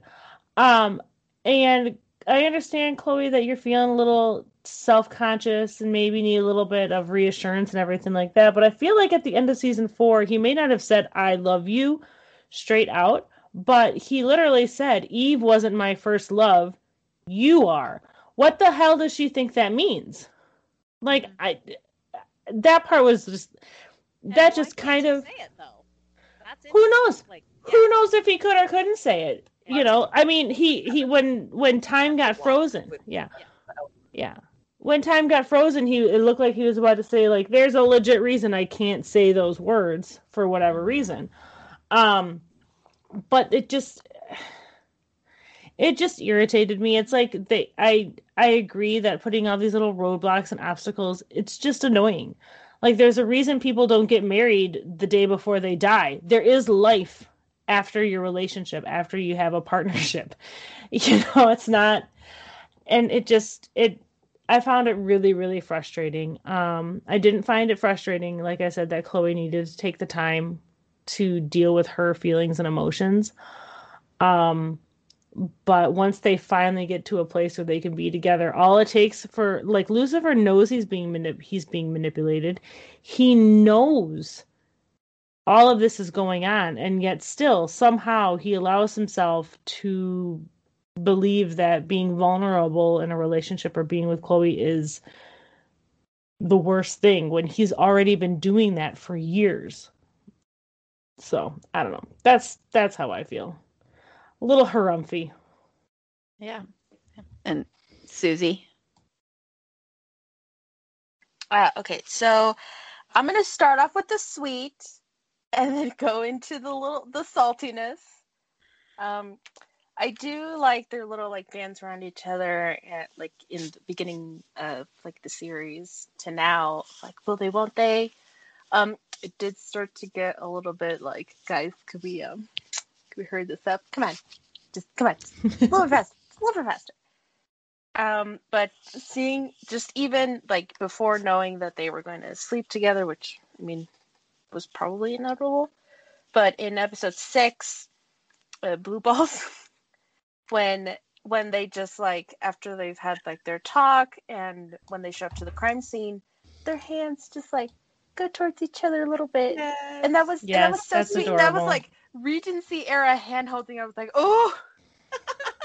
That's some flex. I was swooning more about that than the actual like getting together and sleeping together. I was like, oh my god, just dance. Oh. Well, that awkwardness when you first get together with someone is always really sweet. Like, oh, look, we can touch hands now. Show me your ankle. Oh, and then them like getting together in the next episode and having Ella ask her, like, "Do you guys sleep together?" Okay, yeah, okay. You don't have to tell me. I know. I have to stop asking. It's your what? She gets all surprised. That was really funny and like enjoyable, like seeing such a positive response from her friends in her life about like, oh, this new relationship, yay, you guys finally did it. That being said, Lucifer sucks as a significant other. Listen, I don't care much for kids. I get asked this at every family reunion. Are you having children? No, I do not plan to, nor do I want to. But I can still get like the love that goes into raising a child and being there for them, having them in your life. I couldn't fathom being with someone who is really rude to your kid. Thank you. He sucks as like a parental figure, and it kind of bugs me how he's always treated Trixie, and it always bugs me how they've treated Trixie in particular as a plot point rather than her own character. It's just like, oh, she's a plot point for Lucifer. Oh, she's a plot point for Maze. Oh, she's a plot point for that. And I forget who said, that he probably likes her because she's represents Chloe and like she's a part of Chloe. But you also have to wonder if he dislikes her because she's half Dan. We know that this man has no love for Dan. And like the rest of us. Kind of like, What? No, not entirely. I know. I'm joking. Disagree. I'm a Dan Party fan. disagree. I'm with the wrong group. I need to go back to the other podcast group. But like, if you take into consideration, he's a very bad boyfriend in the sense that he is also very emotionally immature. Like any roadblock that comes towards him and his relationship and his perceived sense of self, he immediately like shuts down and becomes very childish. Like with the whole like stolen mojo thing, like he's like, "Oh my god, I lost my mojo. I can't focus on anything else other than my mojo." Like you can't take a moment and be like, "Ah, yes, my relationship has gone to the next level. I'm gonna revel in this for a little bit." No, it's my mojo, my mojo. Ah, I mean, yeah, but I would expect at least a little bit of growth. Like, Yes. instead of being so emotionally insecure, I would rather him have been like, "Yay, we share this mojo. This is something we can do together now." And This they is even drew that awesome. parallel with Ella and Pete, but all for nothing because he was still like pouty. Oh, my mojo is gone. And he also becomes very like one-minded when it comes to Chloe. So he becomes a very bad friend, very bad brother. Like nothing matters other than Chloe. Gosh, like Maze is trying to communicate with him. Like, do you think I'm going to be alone forever? Like this relationship with Eve really like messed me up a little bit because she generally cared about her. At least it seems she did. And he's like, "Yeah, I don't care. I'm more worried about where Chloe is. So you just shut up." That and the whole like, "Hey brother, I need you to stay in hell even though you have a newborn child to take care of because Chloe's upset. I need to go fix that." And even Linda tells him like, "Can you get the father of my child back?" And he's like, "No, Chloe's upset with me. I need to fix this. Then I'll get him back." So it's just like it's really cute to see them together, but also in a way they kind of don't improve as people, or especially Lucifer does. Like he doesn't improve from this relationship, or at least not that I've seen. Maybe it'll change in the second half. I really hope it does, but as it is, he's just like, no, just Chloe. That's it. Yeah. I agree with a lot of what people have said. I will say I thought episode 5 and episode 6 were nearly perfect episodes. And a lot of the reason I thought they were is I loved Lucifer and Chloe in those episodes. I do think that Chloe did deserve that time to deal with finding out that she was a gift from God. She really did deserve that time. That's a big, huge thing to drop on somebody, and to know that somebody who never lies kept that from you. I think that would hurt even more because it's somebody who's supposed to always be telling the truth. And even though he was never asked about it, so he can say he didn't lie, he did kind of lie. He never told her. He kept that from her. So I think she deserved that time. And I'm really glad she found out, but I'm glad it didn't dominate the whole thing. And I love the scene between Lucifer and Chloe at the piano is probably one of my favorite scenes between them because you see so much vulnerability from both of them and so much honesty in that scene. And you see Lucifer coming to a realization about himself that they end up throwing into the garbage in episode 7. But you do see him come to that realization of like, oh, yes, I'm making myself vulnerable with her. And this is a good thing. And the fact that they have their G-rated kiss and then it goes into a more intimate kiss. And I'm not just saying that to be like a perv. I'm just saying that it just feels more real and honest with who these characters are, especially who Lucifer is. So I liked seeing more passion behind that kiss and more love behind that kiss. And I agree, Meg, I mean, come on, Chloe. Lucifer said he loved you, basically. He didn't say the words, I love you, but he said you were the love of his life. I mean, you don't need to, I mean, I get it. She wants to hear him actually say the words, but she's being a little bit grade school about that. I think personally, it's a non-issue. Yeah, I feel like it's such an unfair trope to be like, I have to, like, why does she have to be so, like, not even that emotionally needy, but why does that have to be such a sticking point? I think somebody needs to gift her the 5 love languages, and then everything will be better. Yeah, Lucifer's love language is what, domineering narcissism? Yes, there you go. Well, and I think he was about to say that before everything got frozen. I think he was about to say, I love you. Yeah. Because in Lucifer's mind, he's like, what the heck are you talking about? What the hell? I told you I love you. I don't understand this. And the whole Mojo thing is the most ridiculous, ludicrous, stupid thing. It makes no sense. Lucifer has grown a lot, and they just totally, this is my problem with this season, is so many characters grew, and they just totally erased it all. When we get to Dan, we'll talk about my problems with Dan towards the end of this first half. But I mean, and Maze, I'm going to really go off on it. But he grew a lot in season 4. That's why I loved season 4. You saw him really deal with his own self-loathing. You saw him become a better person. I mean, well, person, devil, whatever. But he grew a lot, and they just totally wiped that away with the Mojo thing. And it was ridiculous because, frankly, I honestly think Lucifer would have been turned on by that. I think he would have loved that. I think he would have been like, oh, awesome. We get to go Mojo people together. Right. Isn't this cool? And I think more of the struggle would have come with Chloe dealing with that than with Lucifer dealing with that. So I thought that was ridiculous. I did love their little bed banter, and I loved their tickling scene, and I was very happy that they slept together, and I thought that scene was done really well, and I loved that she didn't answer her phone and that kind of stuff. But then I think they just kind of went, okay, so we're turning it up to 11, we're starting to get there, and then we're just going to douse it immediately. And you don't have to do that. You can wait a few episodes and then throw a little bit of a wrench, but keep them together a little bit, and don't, I don't know, it was just so ridiculous and stupid, and I don't know, it was lame. I didn't like that. Do we think his time in hell kind of screwed up, kind of messed with a lot of that character development, because he was in hell for a long time?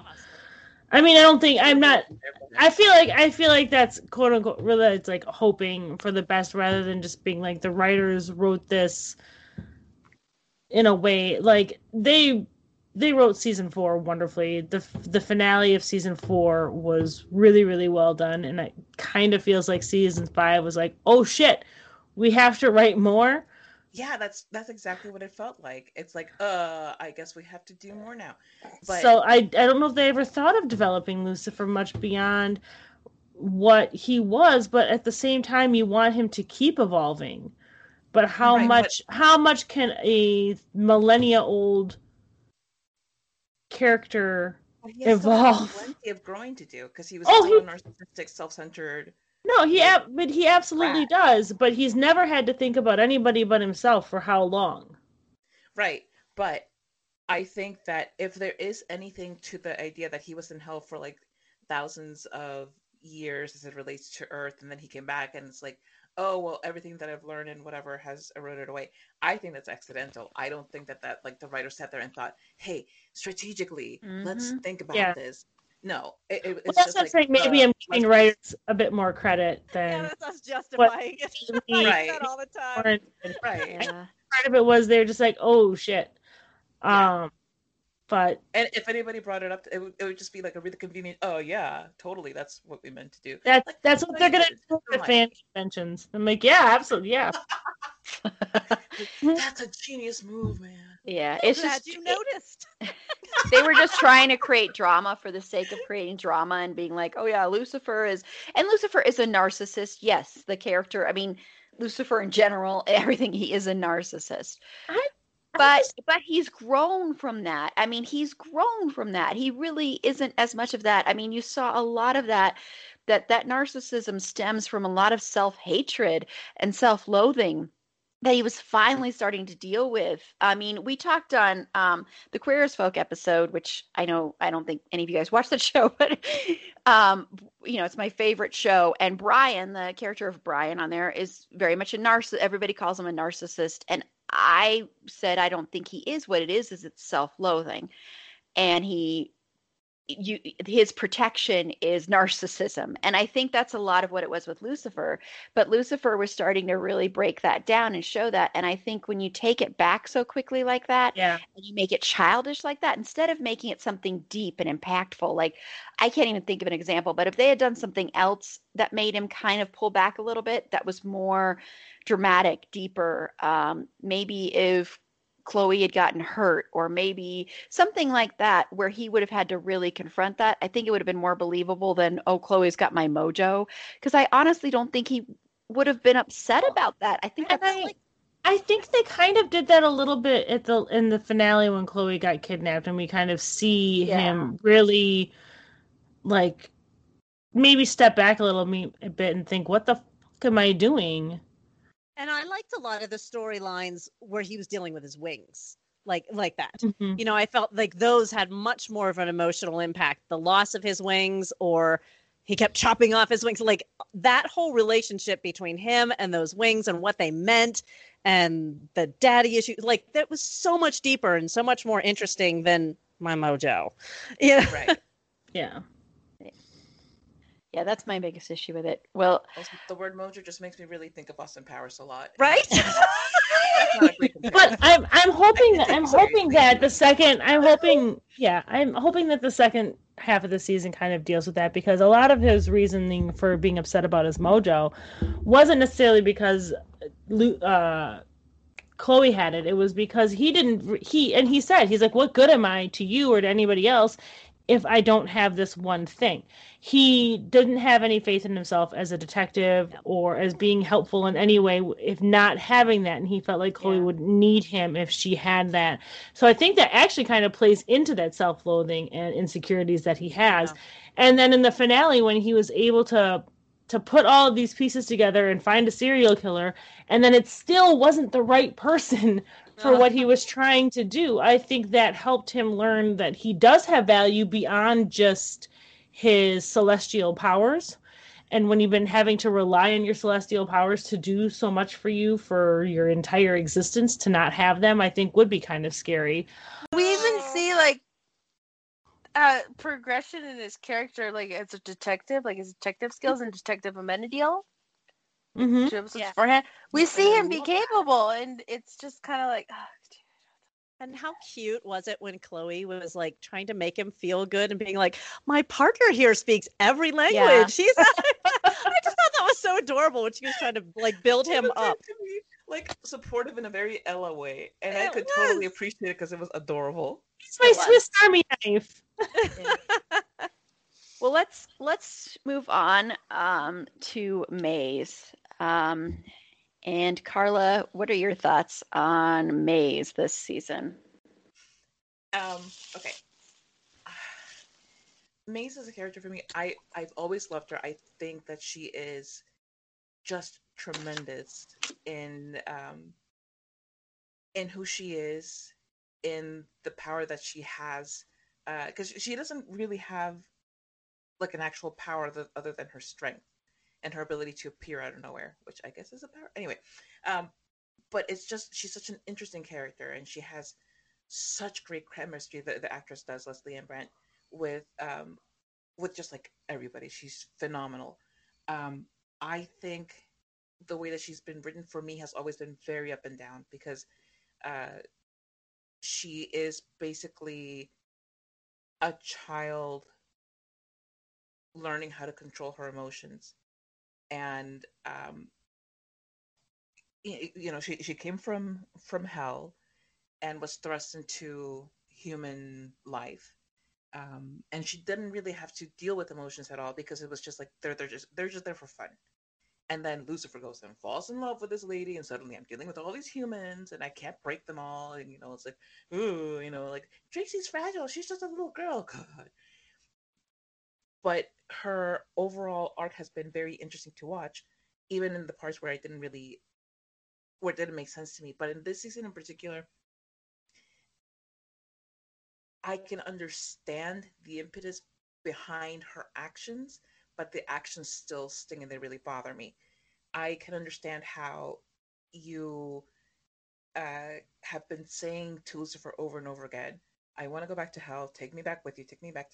And the guy just up and disappears. He's supposed to be like your best friend to, slash boss. I don't know. And he just takes off without you. Doesn't even tell you that he's leaving. So you don't even get the closure of a goodbye, even if he was going to say, you can't come with me. She gets no closure.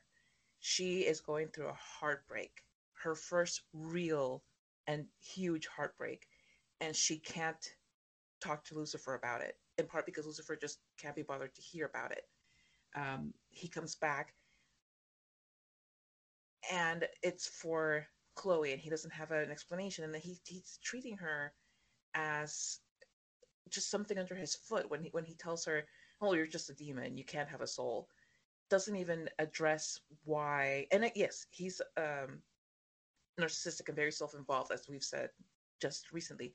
But this is somebody who depends on you and who cares about you, and who supposedly you care about. But you are paying no attention to these huge things going on in her life.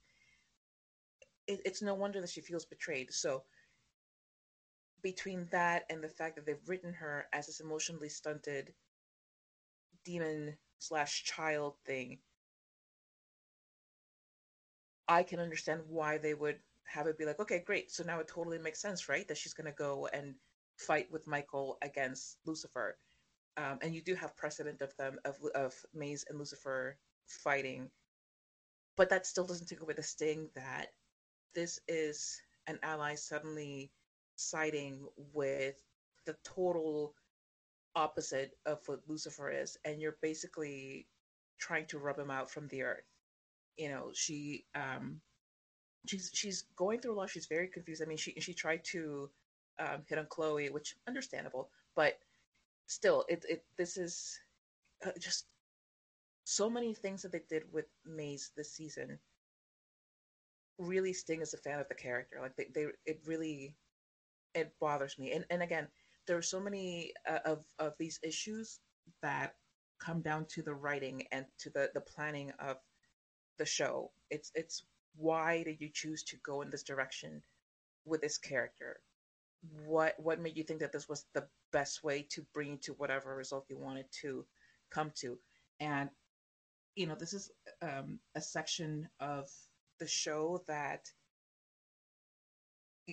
it's going to make me feel like I want to forget a lot of the decisions that the writers made in these 8 episodes. And a big part of that is the way that Maze was written. I mean, she had made so much progress, and just like Lucifer, like so much of this progress was into the wind. I cannot deal with just sloppiness like that. It really bothers me. It's like, what are you doing to this wonderful character? Judy, what are your thoughts on Maze this season? Okay, so before I get into my thoughts of like Maze and the character decisions and whatnot, I have, and maybe it's a little social justice warrior of me, but I have a little bit of a weird thing about the one of the only Black women on the show being the mother of all demons. I don't know. Something just didn't sit right with me about that, as well as I also thought that the decision to make, what's his name? Cain last season, like the most European white Chad ever. Like, that's not what Adam and Eve and their sons and the first humans looked like. I don't know. Something about that just kind of bothered me. Beyond that, though, as far as Maze, so yeah, I mean, I agree with you, Carla. There's some issues with her decisions at the end. I do love her story this season about her dealing with her abandonment issues and her mother, and growing so much in learning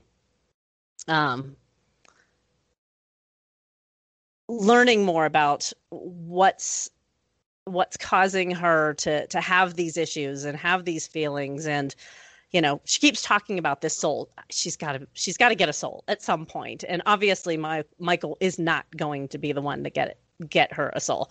And my heart absolutely breaks that she is being manipulated into that. She's such an interesting, she's one of my favorites, like everybody, I'm sure. One of my favorite characters. She's so interesting because she's this cool contradiction of just this badass torturer. Like, you think she's been there, seen it all, done it all, but really she has this, innocence isn't right, naivete. she, like you said, almost childlike. And her story is so heartbreaking because she really is nobody's priority. And that's all she wants to be. She wants to be important to someone. And Lucifer's narcissism, as we've seen, brushes her off. Everybody cares about her. And, this friendship she has with the other characters, they all care. And when she ran away from home last season, they all went to help her and find her and whatnot. But she's nobody's top priority, and she knows it. And it's just heartbreaking seeing her need somebody and need love and reach out in her own demon-y kind of ways and just not get it back. So yeah, that her interactions with Lucifer and Lucifer just going off to hell, which I get, he needed to go take care of hell and everything, but didn't even tell her he was leaving or ask her if she wanted to come with. Total dick move, man. Yeah, so my heart just always breaks for her. But I do love the story of her trying to deal with these abandonment issues and find her mother and all that. I thought that was fantastic and beautifully acted. Like, she just knocked all of those scenes completely out of the park. But, in the end, her siding with Michael, that I agree. That's a leap. It's a leap. Exactly. It is a leap. Although she's turned on Lucifer before. This isn't the first time. So I guess it's not. She's very impetuous, and that's what I get. She's very reactionary. I totally get. But like, oh man, it's a big one. Yeah. Who knows? So, she'll obviously come around, but it hurts. I mean, I have mixed feelings as far as Maze goes. I was not surprised seeing her show up at the end, not because I think that her and Michael are gonna be this bad boy team or anything like that, but we've seen the entire season. We've watched the whole season. How good Michael is at manipulating everyone, even people who are aware that is what he is doing. He manages to do it, and it's his superpower, bringing out their fears, and that's her fear. And Maze has been in a very vulnerable space for this entire season. I think Leslie Ann Bryant, right? I'm sorry, I'm very tired. I think she's. I absolutely adore Maze. I love her. I've loved watching her journey. I actually even have really enjoyed watching a lot of her journey in season 5. I think has really given her a lot to explore. She has really never had much choice in anything. She didn't choose to come to Earth. She didn't choose to stay at Earth. She didn't get to choose to go to hell. She's had made very few choices. And she's also been on Earth around human beings for so long, that of course you want to be a part of something and feel something. And I think her looking to find a soul is really heartbreaking in itself, but it's also a beautiful kind of showing of her character development over the seasons of how she she wants to feel complete, and she doesn't feel that. And fighting and sex and even trying to figure out what's going on with her mom, none of those things are making her feel that way. And I think that's kind of a really interesting storyline for us to see with her.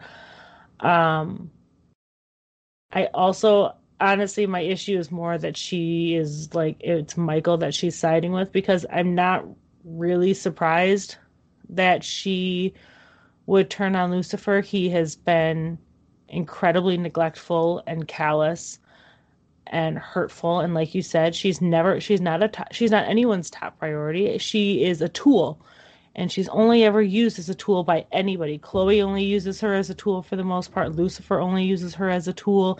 Dan, I mean, she's the one to do the wet work, and that's about it. And when she's going through a crisis, no one is there for her. No one cares. But the second that someone else is going through a crisis, when Lucifer is going through a crisis, who's the first one he calls? Maze. So I'm not surprised that she turned on him. I know that a lot of really, really good villain origin stories start like this.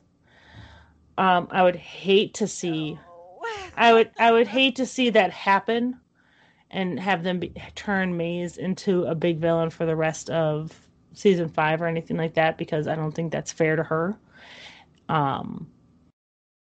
But I also know that they can't, as the show, they can't just give her, she can't be done yet. She can't be complete yet. Her journey, her story can't be over yet, because I think with the way this show is structured, if her journey's over, then what then?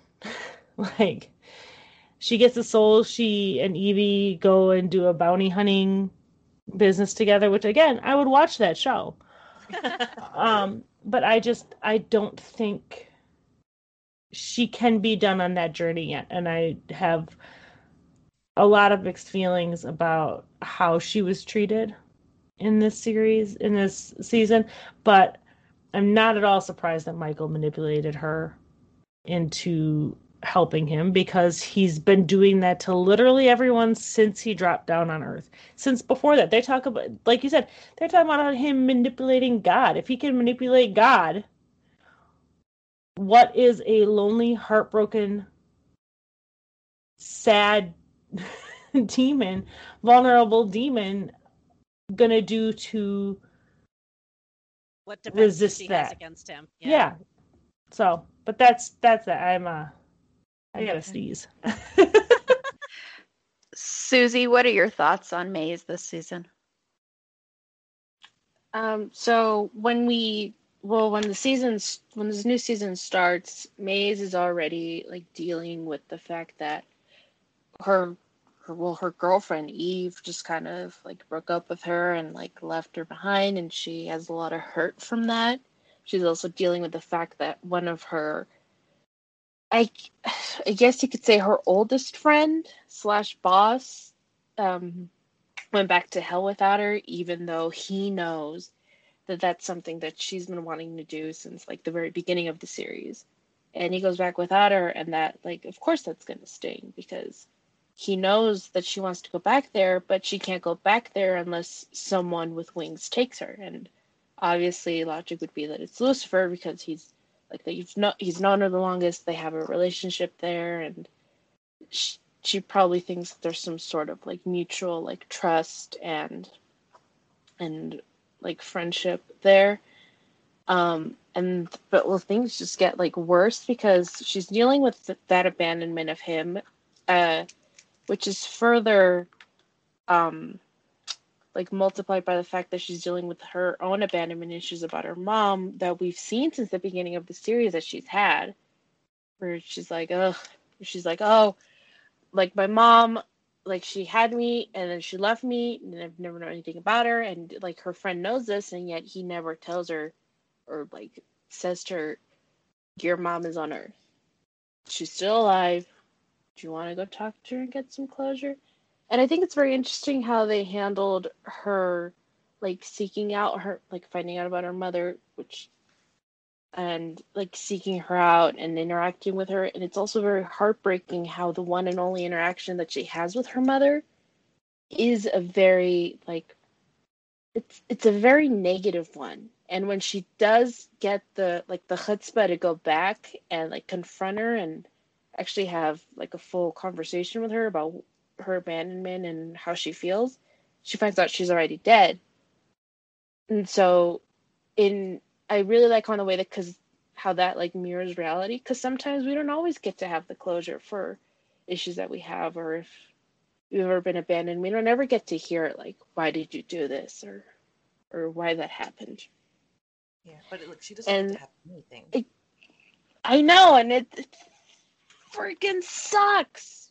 Mm-hmm. Because even with her wanting to bring up an issue to like people that she knows, even the fact that she's like, oh, am I just gonna end up alone forever? Like, how am I gonna find someone? And then she like sees Ella, and she kind of like imprints on her, like in a way where she like copies her style and her behavior to see if she can get someone to like her that way. And then when she sees that doesn't work, she's like, oh well, I gotta try something else. And then she finds out about the whole like soul thing, and that's something that she wants for herself. Like, maybe this is what'll help me like move forward and get past this like block that I'm having. But when she brings it up to her one and only friend, he immediately dismissed her like, you're a demon, you don't get a soul. What are you talking about? I'm more worried about my girlfriend. That was awful. And that really pissed me off because Lucifer constantly like undermines how she feels and constantly takes her for granted and treats her more of like an object rather than his friend. And that just like really pissed me off because she's trying to like voice her concerns with him, and he's like, shut up. He's always been in charge of the demons. I'm sure he sees her as less than him, just like every other demon.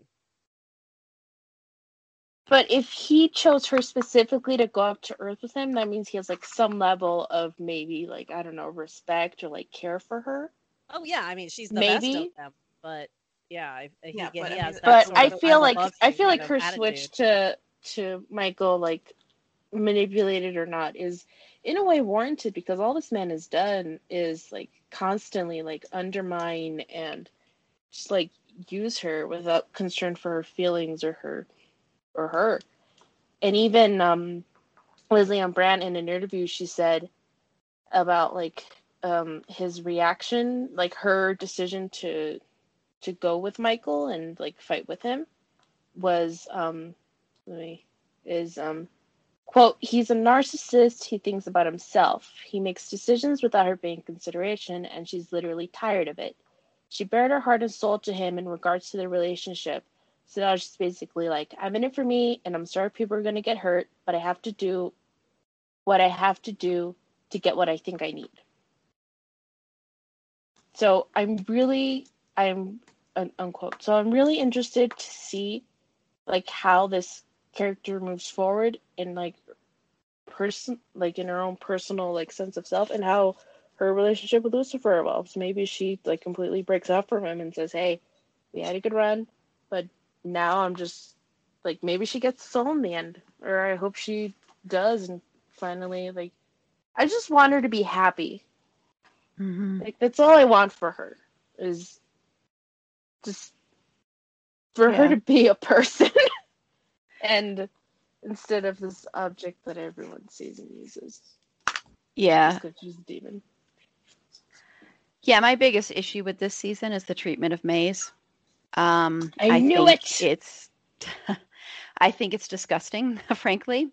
Mm-hmm. It makes no sense to me. I mean, I know everybody's saying that it makes sense for her to go to Michael. It makes no sense to me. And the reason it makes no sense to me is, once again, they've taken a character that they had grow a lot and growth. And I know she's going through heartbreak. I understand that. But I honestly think she would have manipulated Michael. I think she would have manipulated him, and made him think that she was on his side, and then turn the tables on him. I don't believe this. I just don't. I would have believed it in seasons 1 through 3. After that, no. And I know she's turned on Lucifer before, and it's not that part that I don't get, because I understand her being angry with him. It just doesn't make sense to me, because Michael is not Michael is not someone that I think Maze would even look twice at, no matter how angry she is, because he's so beneath her, frankly. He's so, so beneath her. And even in a villain type, if he was the Michael from Supernatural, yeah, I'd be on board with that. But he's so low down on the totem pole, in my opinion, that it just doesn't make sense to me. It made more sense when she was with Dan, when she was, when they were doing stuff together, that made sense. This doesn't make sense to me. And that's why I have a problem with it. My other problem is the way Chloe treated her in season 1 was so reprehensible and so awful, because Maze is taking Lucifer's place for you, Chloe, you bitch. Excuse me, but I just could not. I wanted her to slap her, because she just totally went, okay, I think this is just, we're getting too close, when Maze kissed her, which I thought was ridiculous also. I'm sorry, but I just thought that was ridiculous. And then she just throws her and tosses her to the side like everybody else has. And it really made me look at Chloe in a different light. And I wish they had kept exploring their relationship more. It was so stupid to me. They didn't need to put it aside just because Michael comes back. They didn't need to push that aside. That made no sense to me. I thought that was stupid. I thought they should have kept being friends. The whole Linda thing, when she finds out that Linda gave up a child, I understood her hurt and anger. As someone who has been abandoned by a parent, I understand that hurt and anger all too well. But at the same time, I don't know. I was iffy about the way they handled that, but I thought that was better. I've always liked her relationship with Linda. I think that's the one thing that I liked with Maze, was the way they interacted. I think it was absolutely, I understand what you're saying, Susie, and what people are saying, that it's, yeah, you don't always get that happy ending, but this is a show, and I think she should have been able to have more of a catharsis with her mom, with Lilith. I think she deserved more of an interaction with her. And I thought it was interesting in episode 4 that I know a lot of people love that episode. I didn't like that episode at all. But I think what's interesting about episode 4 is Lilith did not seem like this cold-hearted person, really. Honestly, there was a part of her that didn't seem that way to me. And so when she was older, maybe she was hardened, or maybe I don't know, but it just seemed like she should have had a little bit more warmth to her, or more depth, or maybe they should have, not warmth towards Maze necessarily, but I think she should have been more dimensional than basically middle finger to Maze and shutting the door in her face. And I wish they had given more time. Even if she had ended up passing away, I still wish they had given that more time. And the way people talk to Maze, I understand it's an ongoing thing, but it really, really hurts me a lot, because she gives everything to everybody, whether they, even when she's mad at Lucifer, she still drops everything to help him find Chloe. It's like, can she just at least have a little bit of happiness? Like you guys are saying, she needs some happiness, and she had growth, and they're trying to take her back. And I keep, I've seen both sides online. I've seen people saying Maze deserves better and everybody's treating her like crap and she deserves a lot better. And then I've seen people saying, God, she's so annoying. She's just whining and complaining all the time. And I think that whining and complaining comes from them. They're undoing all the growth that she has had. But I don't think they're necessarily undoing all the growth that she had. I think this is still part of her growth. It's not a great part. Growing is painful, and it hurts, and it's painful. And I totally agree with a lot of what you're saying as far as how people are treating her. But I don't think her decisions that she's being made informed by how she's being treated isn't growth. I mean, you're right. She has been treated terribly by everybody around her. So why wouldn't she say, well, no one here is valuing me, and there's one person here who's saying that they do. Why wouldn't I be drawn to someone who's making me feel like I am of worth when no one else is? Like, that's a very human thing. Yeah, making her a promise for something. And I think that shows growth. I think it's not great growth. It's not like suddenly growth is not a straight trajectory. No, I know that, but this is it. To me, it's like, I can understand if she was manipulating him at the same time and being like, okay, so he can get me down to hell. I could see that if she was using him, and then the whole soul thing. Yeah, I sort of get that. It's because it's the character that she is doing this with. If it was a different character, I could see it. I just think it's because, and this goes to me not liking the Michael character, I think, because it just doesn't make sense to me. Even if back when Kane was on this show and if Kane was doing this, that would make sense to me. I would be on board with that. But this just does not gel. It doesn't fit. And yes, you're going to take steps back, like Lucifer could take steps back, but to me it feels like they're erasing a big part of her and taking her way back. And I honestly, when I think it was you, Meg, said that this is how a lot of villain stories start, I think that's actually what they're trying to do with her. Now that you said that, that makes sense. And I think that's the biggest mistake they could make if they really are doing that with her, because I think they already tried to do that in earlier seasons, and it just, I don't know. I just, it's really, really annoying to me, and I think they're trying to ruin her. I think they're trying to ruin her character. Frankly, I think they're ruining her character. I still love her, and I hate the way everybody else treats her, and I hate some of the some of the things people say to her. I think Linda is one of the only people left that actually treats her with any bit of respect.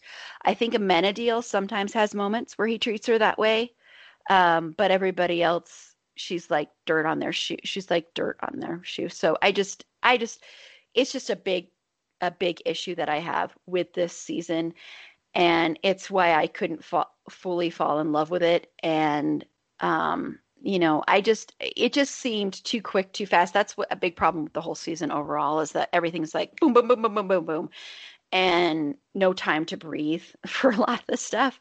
So I just hate it, and I hope it gets better, but I don't have much faith that they're gonna do better with the Maze storyline. So anyway, that's my 2 cents. And on that, we'll take a quick break, and when we come back, we'll wrap things up and just quickly talk about, since we're just running so over on time, I really did not think this was going to last this long. We'll just go ahead and go through the other characters when we're back. Okay, so now let's continue, and we'll just wrap up by talking about everybody's thoughts on Amenadiel, Linda, Ella, and Dan, and then we'll briefly talk about the big reveal at the end of episode 8. So, Carla, what are your thoughts about the other characters in the show? I absolutely love seeing Amenadiel as a very overly worried father. And I'm going to tie this in with Linda, because seeing them as parents, and parents, I think a lot of us look at our child as like, my child is the only wonderful special child in the planet, and oh my gosh, did you see the way he sneezes? It's not that he sneezes, it's the way he sneezes. And it's like, he's a genius because of the way he sneezed. Did you see how he held that breath for 1 second longer than I think any other child on the planet would? Yes, my child is a genius at sneezing. And it's very true to what parenting is like, especially when you're a brand new parent. And it's just adorable to see them, the way that they look at Charlie, the way that they deal with all of these baby problems. And, it's very sweet. At the same time, I appreciate that it's sweet and it's domestic, but it's not caging them into this thing where, like, well, that's all they are now. Because I think a lot of shows make that mistake when a child is introduced, where it's like, well, okay, they're only parents now, which, yes, that becomes like pretty much your big role in life. But Amenadiel is still an angel who has other things to take care of. Linda is still a professional who has other things to take care of. She wants to go blow off steam with her girls. She goes and does that. Amenadiel wants to go and hang out with Dan for some reason, and I guess if you must. Hey, someone's got to hang out with Dan. Someone's got to do it. I'll hang out with Dan. I volunteer as tribute. But yeah, I think it's very interesting, and I love seeing Linda kind of lose it towards the beginning of the season, where just like everything is, Japanese lessons, immersive like language, whatever, because the child is an angel, which was very interesting. Then later to um, the idea that he's not, and how they deal with it, because the whole time, um, Amenadiel has been operating on and so has Linda, pretty much everybody, on the idea that Charlie is half angel, and therefore he is going to be extra special in addition to being the most special child on the planet. Um, and oh my god, he's just a regular human, and he gets a cold, and well, that's not special at all. Like that happens to kids all the time, and well, if he can get a cold, he can also probably die, and I'm gonna have to live for an eternity beyond my child, which is a nightmare for any parent. But our lives are finite, and Amenadiel's quite possibly is not.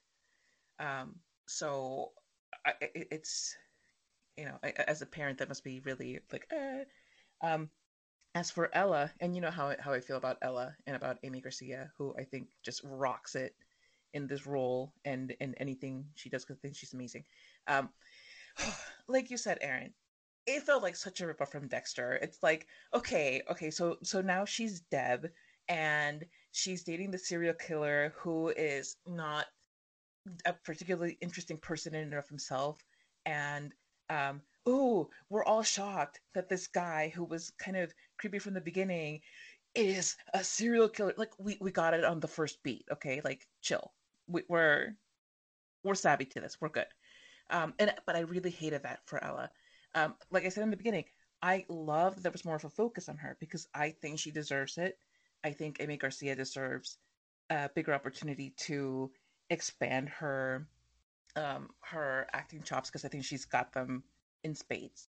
But this was just such a cheap way to do it, and I hated it for Ella. I hated the whole thing of her being kind of the patsy who like falls for the whole like 8 episodes. Oh, I always fall the wrong guys. It's always the bad boys, always the bad boys. And it's like, oh, this guy seems like a nice guy. Okay, clearly, Ella, he's gonna be a murderer. Like, don't fall just because he's wearing like a, you know, cutesy outfit and floppy hair. Floppy hair does not indicate With the goodness, tattoo, Ella. Dick. But he went to a convention with her.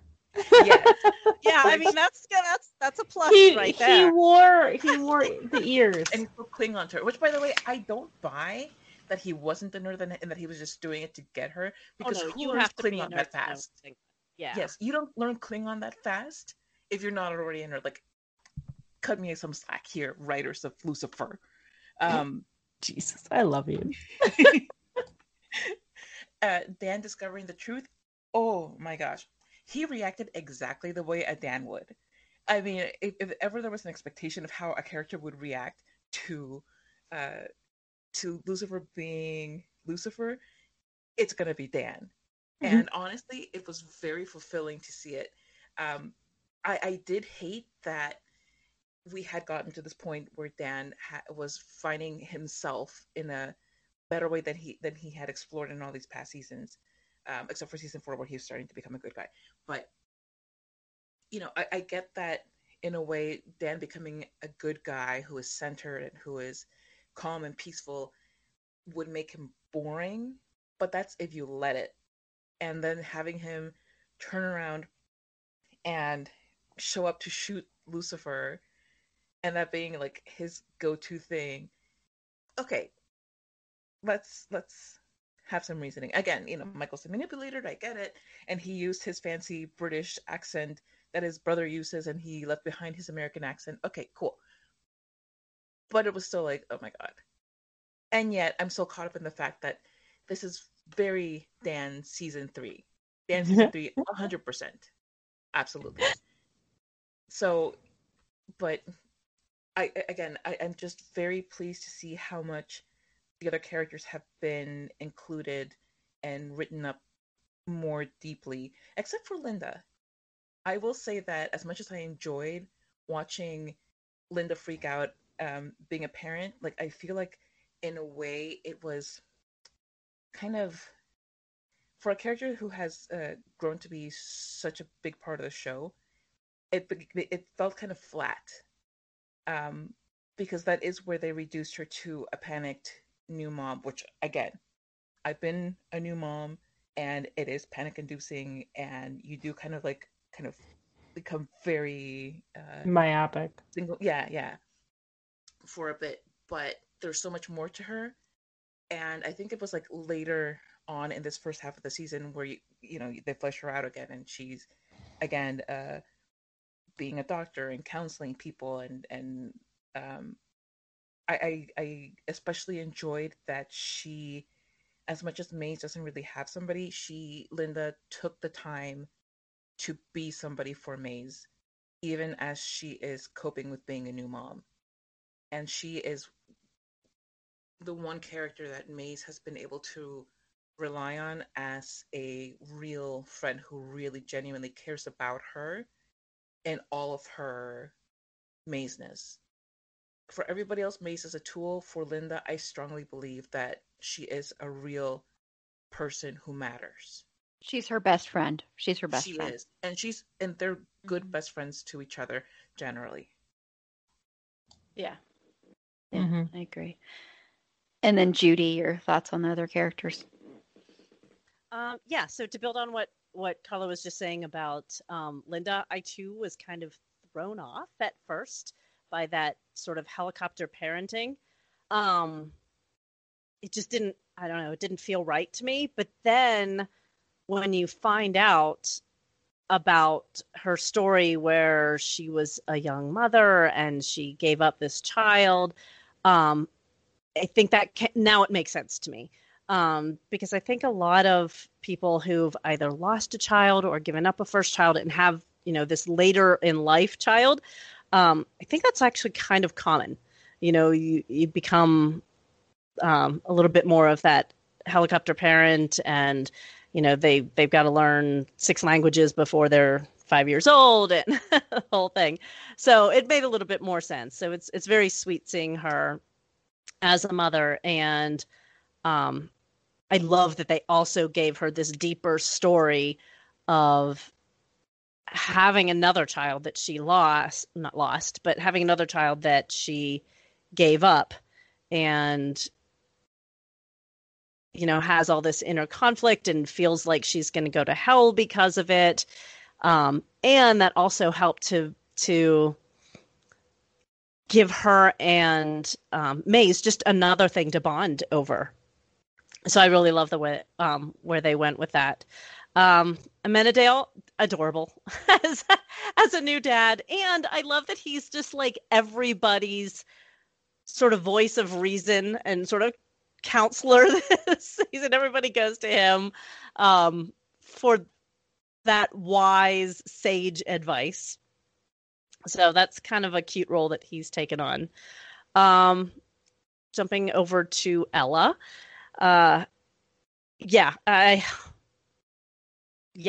was not exactly, a big shocker reveal. Like the minute that guy shows up, we're like, oh, that, like, I don't know if anybody else got that, but like he felt creepy from the first second. Which kind of made me sad though, because he was a geek and he was so adorable with her and it was cute. So I was sad, obviously, that, she really liked this guy and kind of is getting her heart broken, and hopefully she won't go back to, the tattooed penis, bad boy. But I can also understand why she's attracted to bad boys. She grew up in an environment where, dad, brothers, everybody was the bad boys. So I can totally get that. It definitely feels in character for her. All right, let me talk about Dan. I know the big joke about for this group pre-podcast here was that I had listened to the first Lucifer podcast, and I felt like I had to come on and talk about my boy Dan. He got a lot of hate last time. So yeah, every time he is on screen, I'm smiling and laughing, especially whenever he's interacting with Lucifer. Just every interaction that they have is so comedic together. Maybe that's why I like him. He's just sort of this every guy, and they're so funny together. You know, he's just eye rolls at all of this insanity going on around him, and he has no idea why. You know, he's just this decent, average guy trying to do his best and having no idea that he's surrounded by, you know, celestials and all of this craziness. He's just this average dude. And then when he just, with such earnesty, just gives Lucifer that bracelet, the bracelet bros. I just love it. My part I absolutely adored. That was probably the most likable Dan has ever been. Yes. And he was still such a douche. Oh, he's a total douche. He's a total douche. But to me, he's a decent douche. For the most part, he's has name screwed brand, up. not generic douche. Yeah, he has screwed up like everybody else on this show. He's made some big mistakes. You know, last season, I think they really screwed up his character last season. Like, I get that he was dealing with grief, but I felt like they just did him wrong last season. They took it too far. Thank you. Finally. Glad somebody else agrees with You me. have an ally, Judy. All right, woohoo! The Dan fans all the way, right? And as far as his reaction to finding out that the guy who he's been trying to befriend, the guy who's dating his ex, the guy who's spending time with his daughter, is Lucifer, is the real devil. I get why he would just be terrified and freaked out, and of course everybody was. You know, Chloe tried to have him killed. Linda freaked out for a while, so it's a lot. It's a lot to deal with when you first find out that, you know, Lucifer truly is Lucifer. So his reaction was on brand, and I think what certainly most people's would be.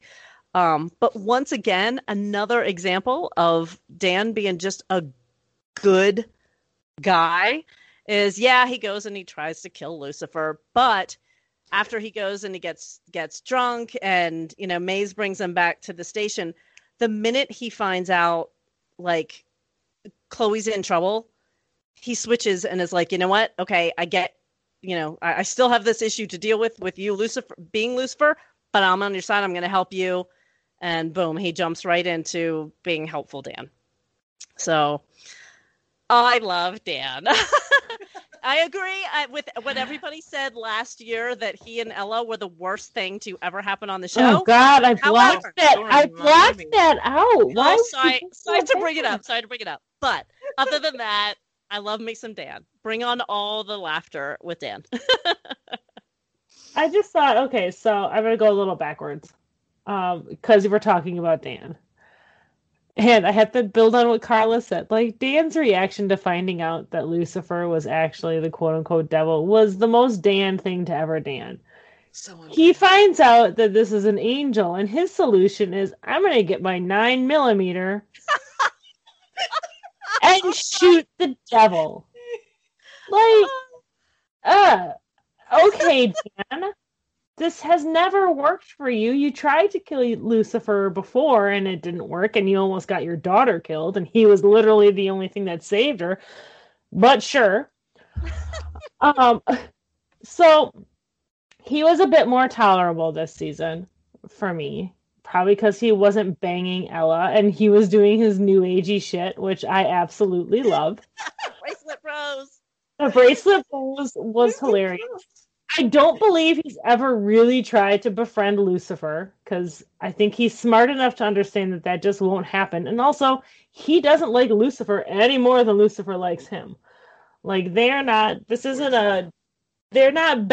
or bros in any way. They will work together because they both care about Chloe and Trixie and Ella and what they're doing.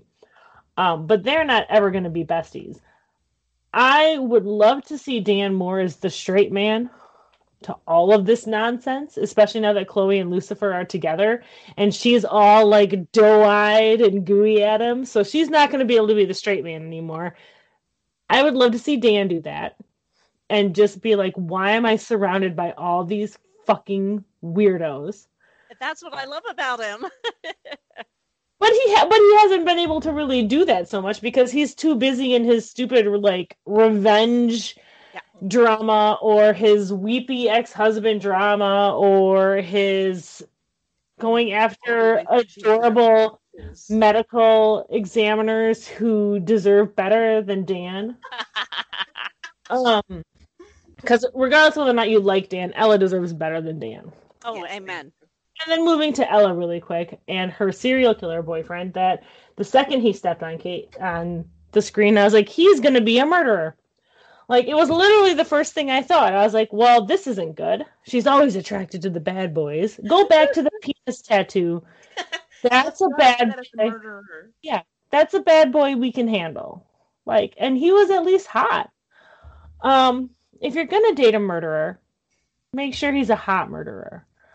That's my relationship tip from Meg to you.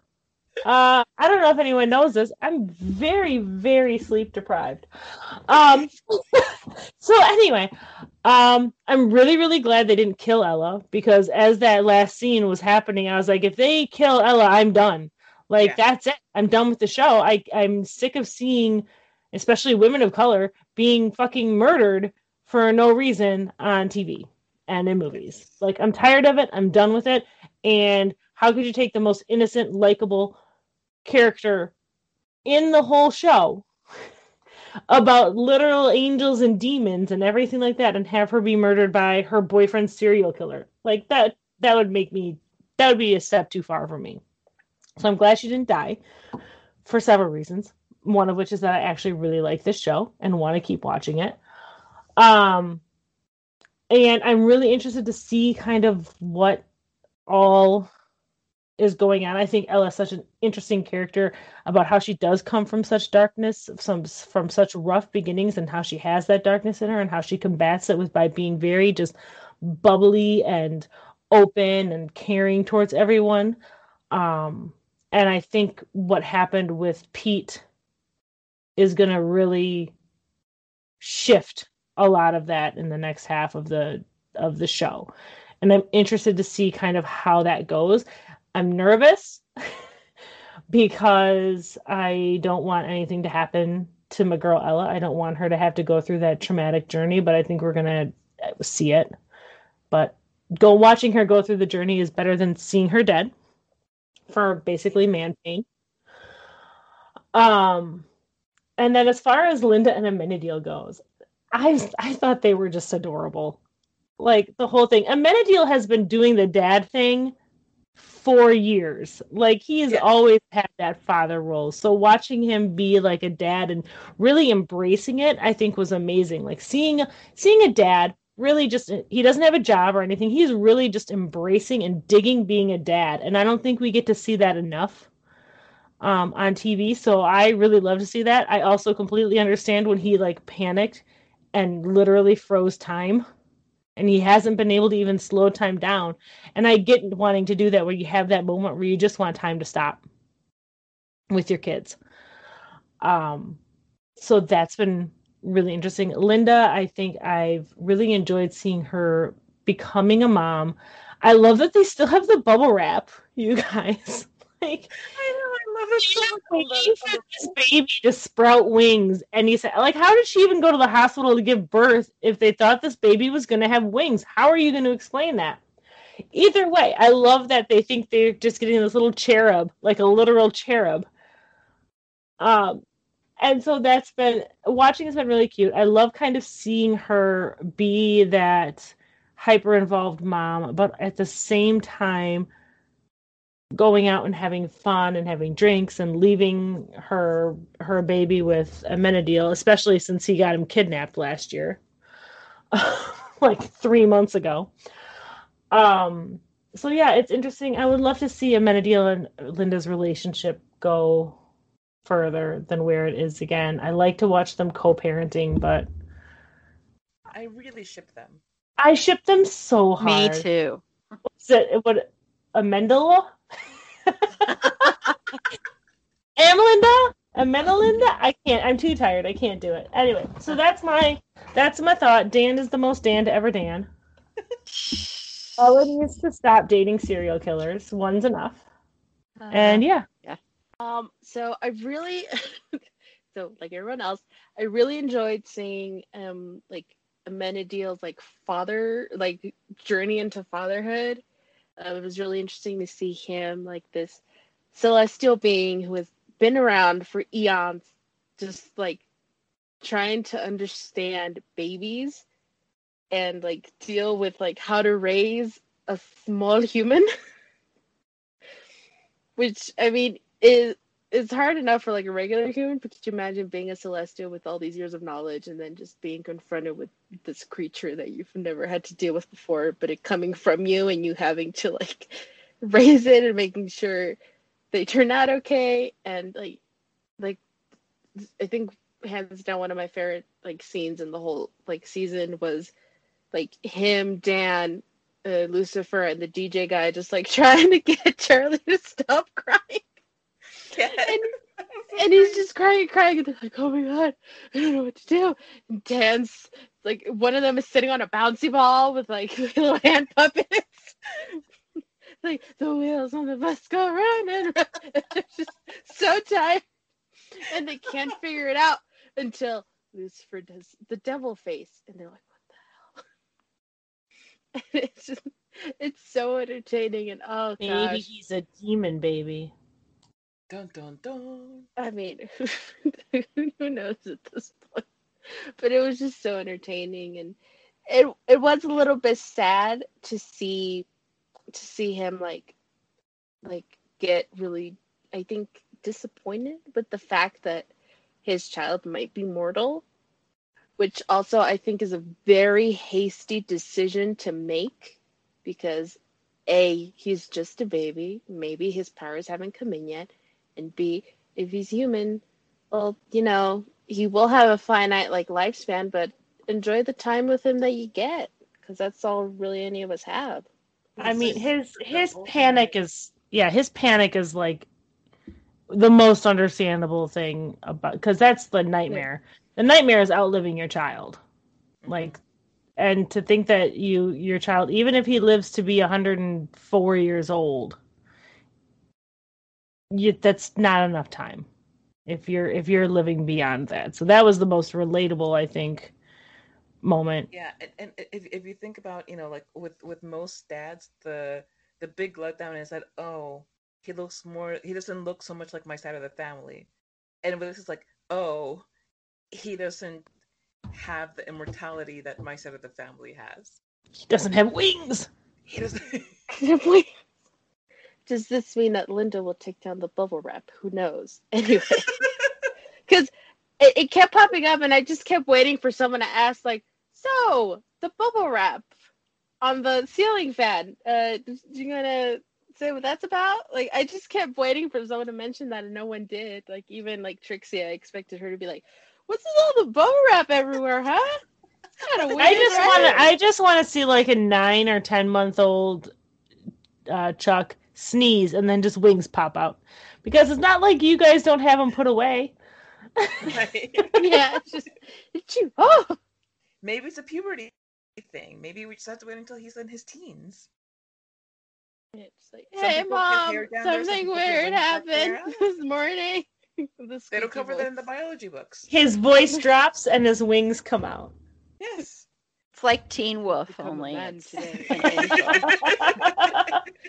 But it was also really interesting to see like Linda, like, okay, it's my baby. I'm gonna make sure he's prepared for life, because in a way I also think she's kind of like really making up for the fact that maybe she couldn't, making up for being there for her kid and providing for her kid in a way that she couldn't for her first one, and is just trying to like cram as much like okay, I couldn't do this for my first child, but I'm going to do everything I can to provide this for you, and Yeah. just see if I can help heal this like this hurt inside, and if not, we'll see.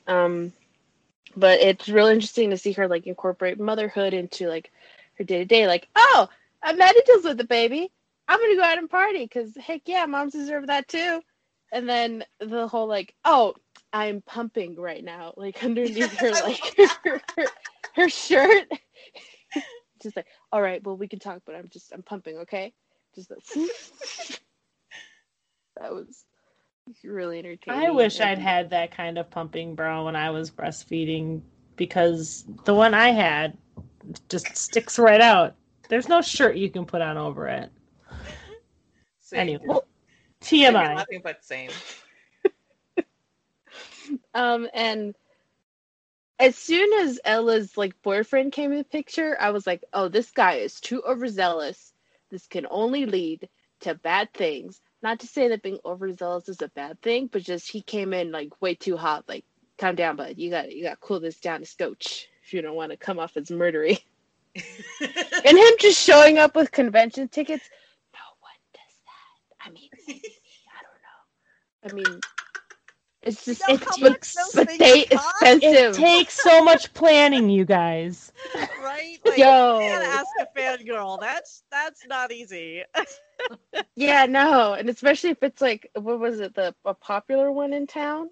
Was it Right. the It was San a Diego Trekkie one? convention. Yeah. Oh, it was a Trekkie? Oh, I thought it was like the San Diego one, and I was gonna say Oh. like, you can't get tickets like those, damn, that's I crazy. mean, if it was creation, we're talking $1,000 a pop.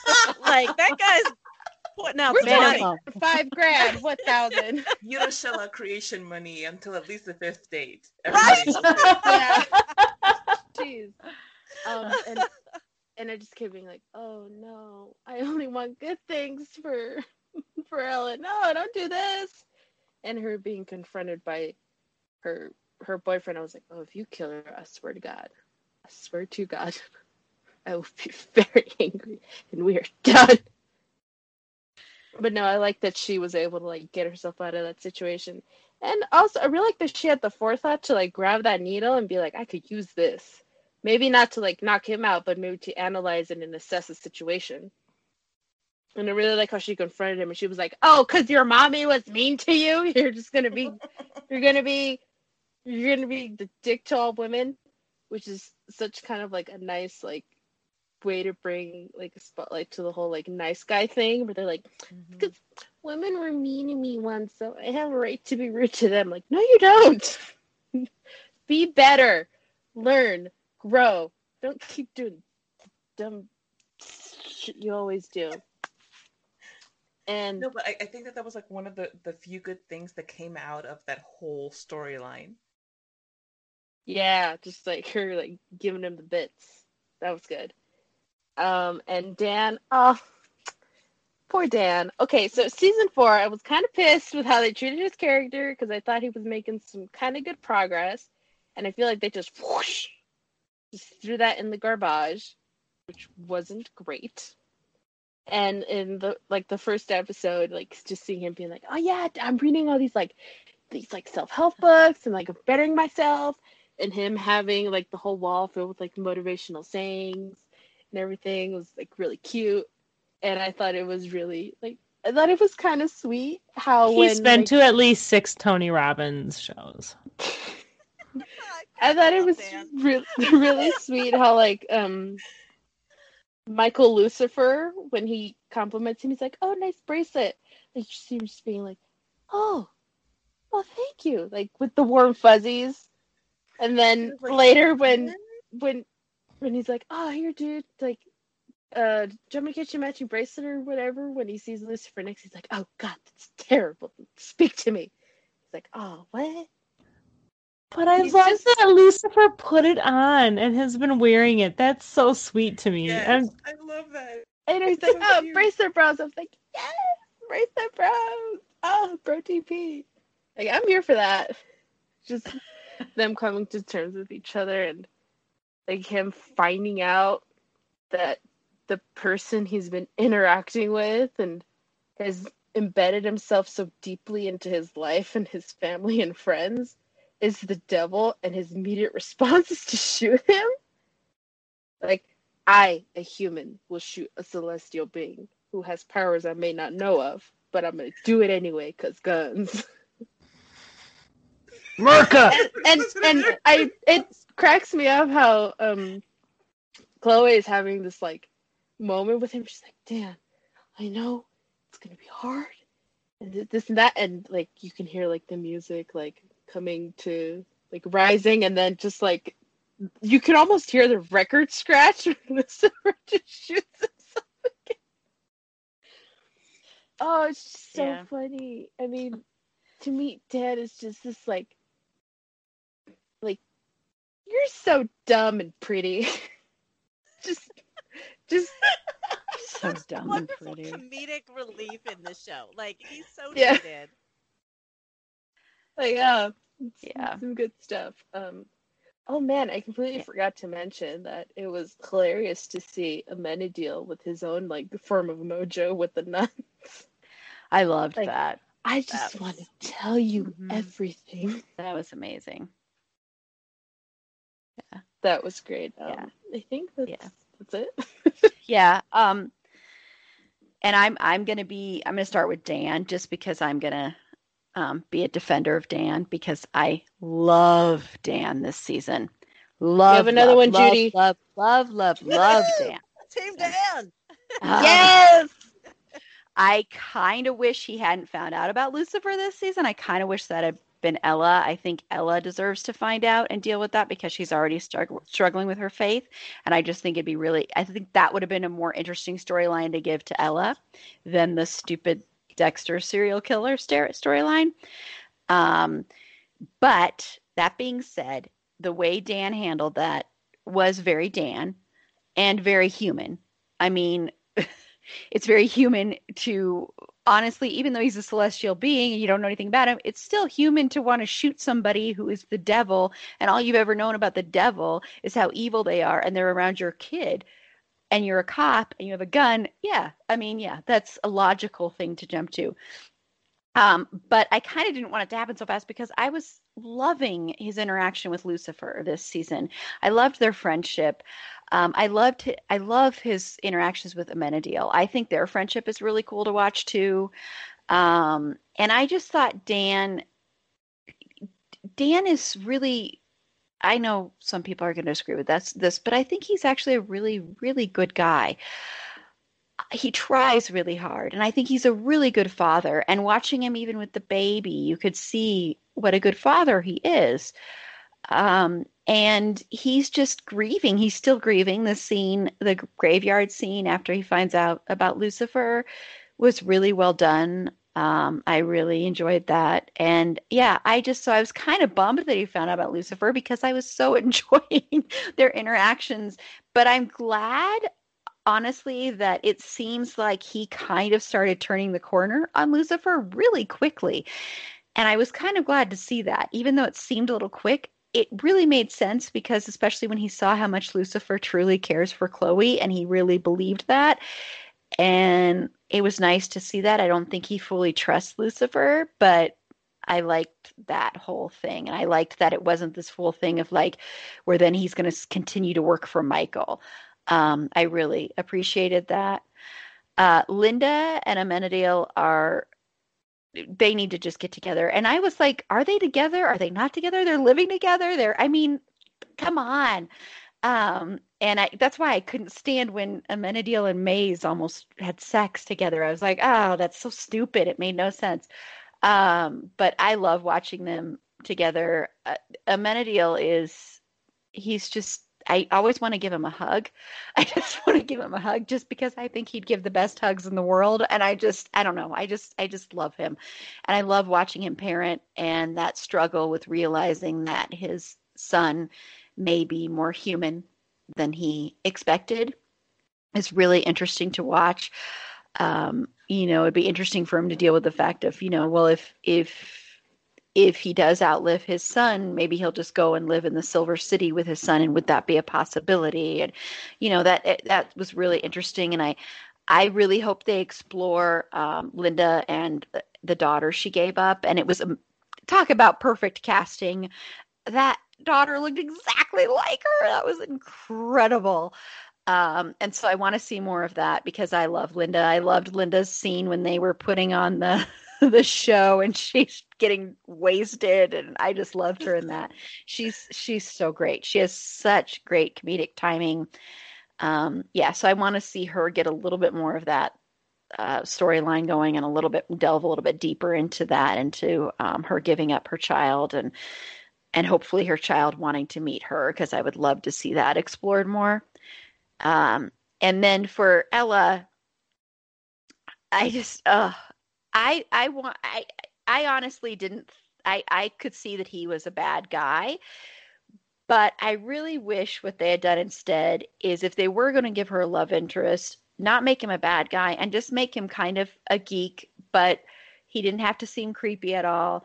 And then have her dealing with the fact that she's been going out with all these horrible guys and then finding a guy that is good and having to deal with that and having to realize maybe she's not as happy-go-lucky as she likes to portray, and sort of, I don't know, I think she has her own walls up and kind of putting those down, and that would have been more interesting to see. But like I said, I think it would have been better if she had found out about Lucifer and Amenadiel and everything, because her faith has been such a big thing for her and it's been tested so much, and to see her maybe find that some of this stuff is real, and especially because she adores Lucifer. She just adores him, looks up to him like a big brother.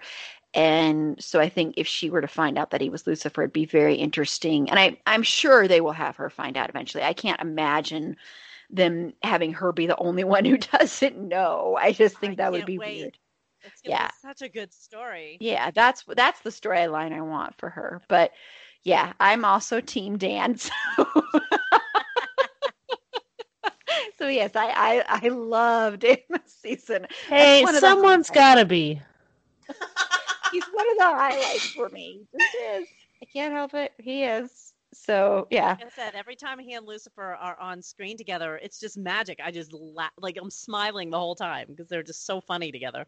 Yes, when they solved who the murderer was, and they were like, just the way they interacted during that scene and a lot of other scenes, and I just loved their dynamic. And I loved him helping Amenadiel with, Amenadiel being worried about his son, and in the first couple seasons when thinks he's busting a big drug ring in the club, and it's just that one kid stealing from his mom. But that whole thing of him dealing with struggling being a good parent and watching their dynamic together, I think that's really nice. And yeah, I agree about the bubble wrap. That was too much. It was just so great and perfect. And yeah, I just hope I hope they explore a little bit more with the friendships and have Ella finding out and have show that would be really amazing. Because yeah, I love her very much. She's great. So, well, let's just briefly, since I mean, really, for this one, let's just briefly, just like in a couple of words, because it was revealed, very end, God came along, played by Dennis Haysbert, and I just want to know what everybody's thoughts are on that. Just really brief thoughts. Carla? All I want to say is that the character of God, I feel like, I don't know, the only way to say it is that I feel like they're in good hands. You took my joke! Oh my god! This is why I hate it when I don't get to go first. That was awesome. I was very excited by that reveal, because that was the first thing that came to mind. I was like, they're in good hands with Dennis Haysbert. And I'm very excited to see what happens in the rest of the season, because I want to know what kind of discounts they get on their insurance. Is their family and friends rate? Do they get to bundle?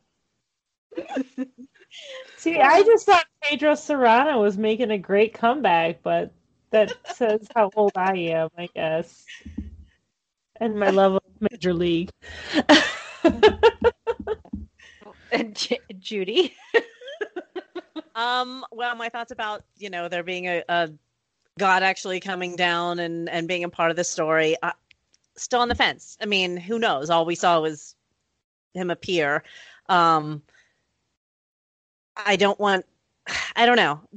So many of the characters in the story have so many daddy issues that it might be too easy for them to deal with if he's actually there. When he was this sort of absent father, I don't know.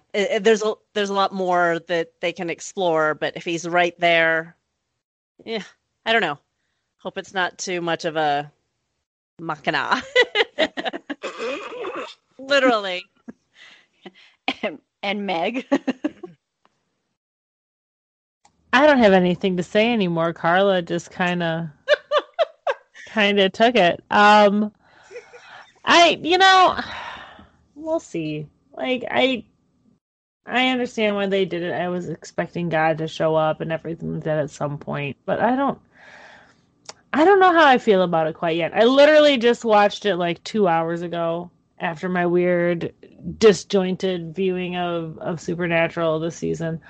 I really like Pedro Serrano, and for years I didn't know him by any other name. Like, I forgot that he is not that character in all life. So it'll be interesting to see. And, I don't know. I just want him to slap all of them and just be like, can you get your shit together? Susie, what are your thoughts?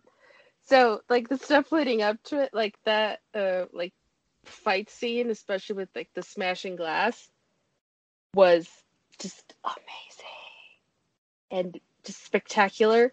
But let me tell you, when God showed up, I screamed, I laughed, I hollered so much that my dog came in from the other room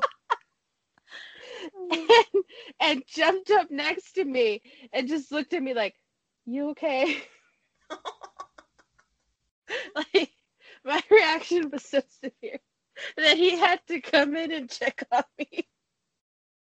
That's and I was funny. like, no, it's good. It's good. I just couldn't stop. Like, and then my mother came in and she's like, are you okay? I'm like, yes, let me get myself together. And I was speechless, and I can't wait to see what they do with the character and how he treats his disorderly, disjointed family, and how everything comes to a head. Who knows? Maybe he'll be making like regular drop-ins, like, so how's your mom? I don't know. Yeah, it'll be interesting for sure. Yeah. And, you could also think of Zeke from Love and Basketball, because we talked about that movie not too long ago. So we talked about him and about Dennis Haysbert and his performance in that one. But yeah, I'm like everybody else. I'm on the fence about it. I don't know what to think yet. I knew it was inevitable that it would happen, I think, in any show like this.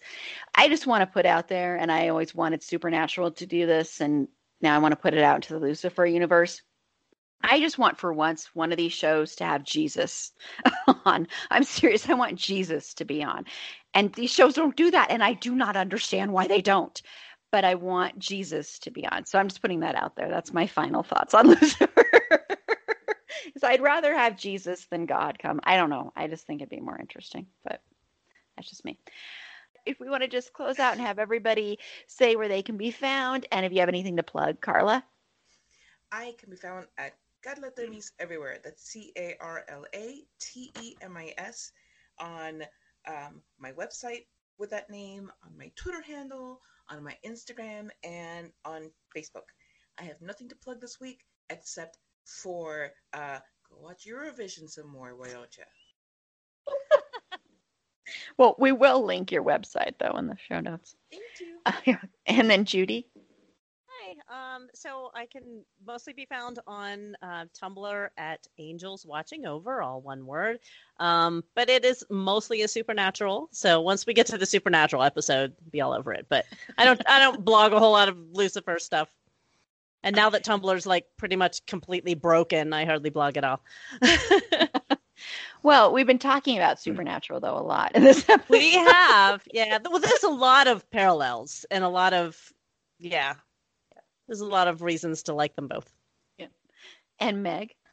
Yeah, you can find me on all the things at Wisconsinach, which is WISCONSENNACH. And yeah, I did write it down again because it's only been my handle for 6 years. And Susie? Well, you can't find me, but you can find my dog on Instagram at Benny_Pelucita. So it's BENNIE_PELUSITA.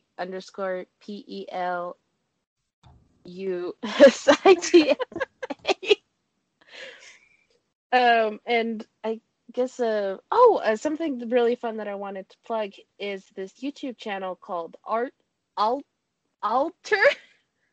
And they have a lot of really good, like, award-winning, like, short horror films that are, like, really awesome. And I think it'd be really cool if more people got a chance to see them and support independent creators and such. And this is Erin. You can follow me on Twitter at eAprilBeauty. The E and the A and the B are capitalized. Be sure to like the show on Facebook at facebook.com/itsafandom_thing_pod. On Twitter at fandomthingpod. No it's in that one. On Instagram at itsafandom_thing_pod. You can also shoot us an email at itsafandom_thing_pod@gmail.com. Please rate and review us on Apple Podcasts, even if you are going to tell us that we're talking too much, or maybe don't do that. But anyway, please make sure to also subscribe on Apple Podcasts, Spotify, anywhere you find your podcasts. That would be great. And on the next episode, which is going to be our main episode, we are going to be doing the Time Warp, and we're going to be talking about Rocky Horror Picture Show. So that one should be a ton of fun. So until next time, remember, it's a fandom thing, and Black Lives Matter.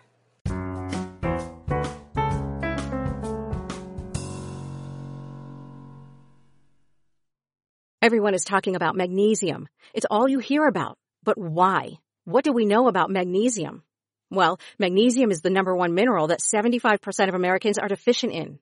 If you are a woman over 35, magnesium will help you rediscover balance, energy, and vitality. Magnesium supports more than 300 enzymatic reactions in your body, including those involved in hormonal balance. From functional medicine doctors to mental well-being and female hormone experts, we all know that magnesium is the one mineral to improve all aspects of well-being and health. But which one? Magnesium Breakthrough from Bioptimizers, the trusted choice recommended by leading experts with 7 best-absorbed forms of magnesium to ensure your body receives the support it needs for overall well-being.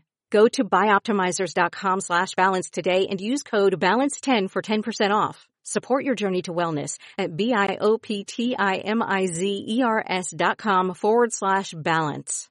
Magnesium Breakthrough from Bioptimizers, your foundation to optimal health and vitality. Okay, round 2. Name something that's not boring. A laundry? Ooh, a book club. Computer solitaire, huh? Ah, sorry, we were looking for Chumba Casino. That's right, ChumbaCasino.com has over 100 casino-style games. Join today and play for free for your chance to redeem some serious prizes. ChumbaCasino.com. No purchase necessary. Void where prohibited by law. 18+ terms and conditions apply. See website for details.